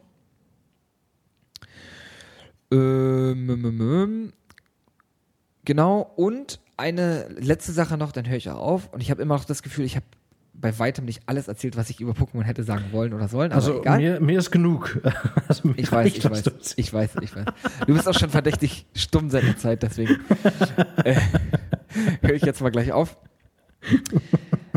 Vor 3 Wochen, nämlich irgendwann Anfang Mitte April 2020, also super aktuell, hat man einen Quellcode von Pokémon Gelb etwas gefunden. Und zwar wollte man anscheinend damals Pokémon Pinke Edition rausbringen. Nintendo hat anscheinend an einer Pokémon Pinken Edition gebaut. Die anscheinend sollte es so sein, dass das extra für weibliche Spieler modifizierte Version sein sollte, in der man eben nicht mit Pikachu, sondern dann eben mit einem Pummeluff oder einem Pipi, jeder, der Pokémon kennt, wird jetzt wissen, welche Pokémon das sind, rumgelaufen wäre und wahrscheinlich mit einem weiblichen Charakter hätte spielen können. Okay. Ja, so, das jetzt warte. Ja, okay, ich habe jetzt fast eine halbe Stunde einen Monolog gehalten und ich halte jetzt auch meine Fresse. Ich hätte noch so viel mehr erzählen können. Ich lasse es jetzt einfach. Ich habe wirklich nur an der Oberfläche gekratzt. Aber du verstehst, wie sehr ich Pokémon mag, oder? Du magst ja, ich verstehe das ja auch, um Gottes Willen. Ja. Ich werde wahrscheinlich nie rankommen und dafür wirst du mich wahrscheinlich verteufeln, aber wenn wir irgendwann mal eine Sondersendung machen sollten, dann müssen wir uns halt jemanden einladen, der es genauso begeistert, der genauso mitfiebert. Und wahrscheinlich bin ich nicht mehr in der Sendung dann dabei in diesem Moment. Das könnt ihr dann ruhig zu zweit machen. Ja. Nee, alles gut. Ich habe noch so viel erzählen können. Ich habe noch lange nicht erklärt, wie das wirklich alles funktioniert mit den Kämpfen und so, aber ich will das jetzt auch nicht machen. Die meisten, ich glaube, dass alle Leute, die Pokémon nicht kennen und so jetzt abgeschaltet haben und alle, die es kennen und mögen, die wissen wovon ich rede. Das ist genau. Es gibt nur 2 Lager. Es gibt keinen, der es, glaube ich, halbherzig spielt. Entweder lieben es die Leute oder sie haben damit gar nichts zu tun. Ja. So ist es. Genau, und ich finde es auch nicht schlimm, dass du da nicht rankommst. Ich hab's verpasst. Ich hab's total verpennt irgendwie. Ich glaube, du warst einfach 1-2 Jahre zu alt. Mich hat's halt komplett getroffen. Ich bin komplett da reingezogen worden damals und du warst, glaube ich, einfach schon zu alt. Ja, oder reif, wie man so schön sagt. Genau, du warst zu reif. Nein. Ja, und wenn ich jetzt so denke, ich bin jetzt 33 Jahre alt, da hatte mein Vater schon 3 Kinder und ein Haus und ich habe halt die neueste Version von Pokémon. Ist doch gut. Ja, Zeiten ändern sich. Zeiten ändern sich. Ja, gut. Das war's dann mit der heutigen Ausgabe, Abschluss. oder? Also wir haben ja alles durch jetzt. Also ich habe jetzt kein fieses Rollenspiel oder so. Wir haben alles durch. Ich bin mal gespannt. Ich habe jetzt heute auch mit neuer Technik aufgenommen, liebe Freunde. Oh ja, da bin ich auch gespannt. Sollte es sich etwas anders anhören, solltet ihr wissen, es liegt an meiner neuen Technik. Ich glaube aber, ist gut geworden. Es kann nur besser werden. Das war ja vorher schon gut. Genau. Ansonsten wären damit heute alle Rollenspiele erörtert. Und ich meine, wir gehen ja heute hier auch wirklich alle mit einem Mehrwert raus. Ich habe mir Deus Ex geholt. Ja, genau. Also, was will man mehr? Du hast mal was über Pokémon erfahren. Ist doch schön. Ja, sehe ich auch als Mehrwert. Gut. Warte mal. Mit diesem betreffenden Schweigen einmal die Folge beenden. Dein erstes Spiel, was du vorgestellt hast, hat mich schon gereizt. Also Harvest Moon meine ich jetzt. Ja, da habe ich schon ein bisschen Bock drauf jetzt. Werde ich mich mal mit beschäftigen. Das sagst du doch. Nee, ich muss ja nicht, ich hol's mir auf dem Emulator. Telefonstreich. Und dann gucke ich da mal rein. Vielleicht nicht heute, aber der Reiz ist da. Ja, jetzt ohne Scheiß. Hm. Ja. Das sagt sie doch nur. Naja, wenn ich eine Nacht drüber geschlafen habe, sehe ich es vielleicht wieder anders. Ja. Nee, also. Okay, Freunde, dann wie angedroht, auch in dieser Woche wieder das 3x3, kleine 3x3 Videospiele-Folge und in der nächsten Woche hören wir uns wie immer mit News und neuesten Ereignissen und Ergebnissen und so weiter. Genau. Wir werden sicherlich nächste Woche auch nochmal über den neuen Last of Us 2 Termin sprechen. Wir werden aber auch über andere Releases und Neuigkeiten aus der Games-, Nerd- und Medienbranche sprechen. Genau. Und Leute, wenn ihr irgendwie Impulse für uns habt, was wir besprechen sollen, weil wir fragen uns ja auch immer, was für ein schönes Thema nehmen wir denn, abgesehen von den News, die sowieso immer mit drin sind, dann schreibt uns doch eine E-Mail. Oh. Und, wie lautet denn unsere E-Mail-Adresse eigentlich? Warte mal, ich habe es mir irgendwo aufgeschrieben. Ja, da steht's, genau. Nerd to Line. Also Nerd, N-E-R-D, 2, die Ziffer als arabische Ziffer, Line, also Line. Ne? Nerd to Line, alles zusammengeschrieben, Groß- und Kleinschreibung nicht beachten. Das findet ihr auf der Tastatur. Ihr drückt Alt und Q, wenn ihr kein Mac habt. Kein Apple oder was auch immer. Dann kommt noch Gmail, also gmail.de. Ja, und noch deutlicher kann ich nicht werden. Schreibt uns endlich mal eine Mail, Herrgott. Ihr gottverdammten Bastarde. Ja, ich glaube, vielen ist eine E-Mail heutzutage auch einfach zu altmodisch, zu konservativ, zu aufwendig. Ja. Vielleicht liegt es daran. Aber ganz ehrlich, ich habe auch ehrlich gesagt nicht so richtig Bock, dass wir uns irgendwie so Social-Media-Kanäle noch machen oder so. Weißt du, so Instagram oder so ein Quatsch. Nee, ich habe da keinen Bock, ich habe auch keine Zeit für und keinen Bock drauf. Richtig, man müsste das immer aktuell halten. Oh nee, habe ich auch keinen Bock drauf. Und dann wollen die immer sehen, was man so isst. Ja. Da muss man das fotografieren. Übrigens, über was ich mit dir, lass uns mal gleich noch nachbesprechen. Freunde da draußen, Ja. ich hab überlegt, ob wir uns noch ein neues Format mal überlegen für die Zukunft. Da will ich gleich mal mit dir drüber sprechen, Frank. Ich will jetzt hier nicht sagen, worum es geht oder so, aber vielleicht fällt uns ja was Cooles ein, was man noch machen könnte. Aber das werdet ihr dann spätestens in den nächsten Wochen irgendwann mitbekommen. Und ich freue mich schon nächste Woche mit dir, das Frank testet Pokémon mal zu machen. Ich bin gespannt. Genau, das werde ich entsprechend vorbereiten und da werden knallharte Fragen auf dich zukommen. Im besten Fall auch 30, so wie du bei mir mit Mass Effect. Ja, also ich sag dir gleich, es kann sein, dass ich richtig verkacke, aber wir werden sehen. Naja, wenn ich es dann so mache wie du, dass die Antwortmöglichkeiten ständig eine neue Bezeichnung bekommen, dann ja. Das stimmt überhaupt nicht. Alter, das stimmt überhaupt nicht. Die Fragen waren anfangs einmal umsortiert. Entschuldige bitte, der Herr. Weil du nicht schnell genug geantwortet hast und sich die dann neu geladen. Nicht schnell genug. Ich fand's so geil, wie du das... Oh, das war mein Laptop. Nee, ich habe hier gerade Skype noch geöffnet, damit ich dir gleich noch was schicke. Ach so. Aber jetzt will er hier ein Update machen. Na gut. Nee, ich fand's nur so witzig, wie du das abgetan hast, als wäre nichts. Super geil, super lustig. Wie ich mich dann als Trottel gefühlt habe, so als ob ich jetzt die Antworten vertauscht hätte. Du Arschloch. Ich Arschloch. Okay, gut. Ja, cool. Dann haben wir es doch für heute. Leute, genau. Wie gesagt, das Angebot, eine Mail zu schreiben, steht. Ich möchte es nicht einklagen wollen. Wirklich nicht. Nee, macht es einfach und wir lassen euch auch in Ruhe. Wir würden es aber tun, wenn es nötig ist. Ja, übrigens, ich schneide übrigens unseren Phoneabbruch nicht raus. Ich finde es ganz lustig. Lassen wir mal drin. Ja, ich hab noch so getan, als wärst du nicht weg. Aber dann habe ich gesagt, dass du weg bist. Ja, das lustigerweise hat es bei dir so gut abgeschnitten, dass du gerade den Satz beendet hattest und dann weg warst. Also ganz gut. Ja, das ist eine blöd. Ich wusste nicht, was ich sagen sollte. Ohne dich kann ich nicht reden, habe ich dann gemerkt. Du warst weg und ich habe keinen Satz rausgekriegt. Ach, süß. Ja. Geht mir aber auch so. Alles klar. Gut. Leute, habt noch einen schönen sonnigen Sonntag. Genau. Ja. Ist bei dir Sonne? Ist bei Berlin Sonne? Okay, hier ist heute nicht so sonnig, leider in Hamburg. Oh, naja, ist Hamburg halt, ne? Das ist London von Deutschland, sozusagen. Ja, wir hatten aber ganz gutes Wetter in den letzten Wochen. Na gut, alles klar. Gut, Freunde. Dann gehabet euch wohl, habt einen schönen Sonntag. Ja. Wir hoffen, ihr hattet Spaß, mehr oder weniger. Ja, war doch eine interessante Folge. Schönes Thema von dir gewesen. Auf jeden Fall. Thema. Ja, du auch. Pokémon ist auf jeden Fall ernst zu nehmen. Ja. Aber nicht von mir. Aber nicht von dir, genau. Deus Ex werde ich auf jeden Fall spielen. Gut. Cool, Mann. Nun gut. Ciao. Nun gut. Macht's gut. Gehabt euch wohl. Macht's gut. Schönen Sonntag noch. Tschüss. Tschüssi.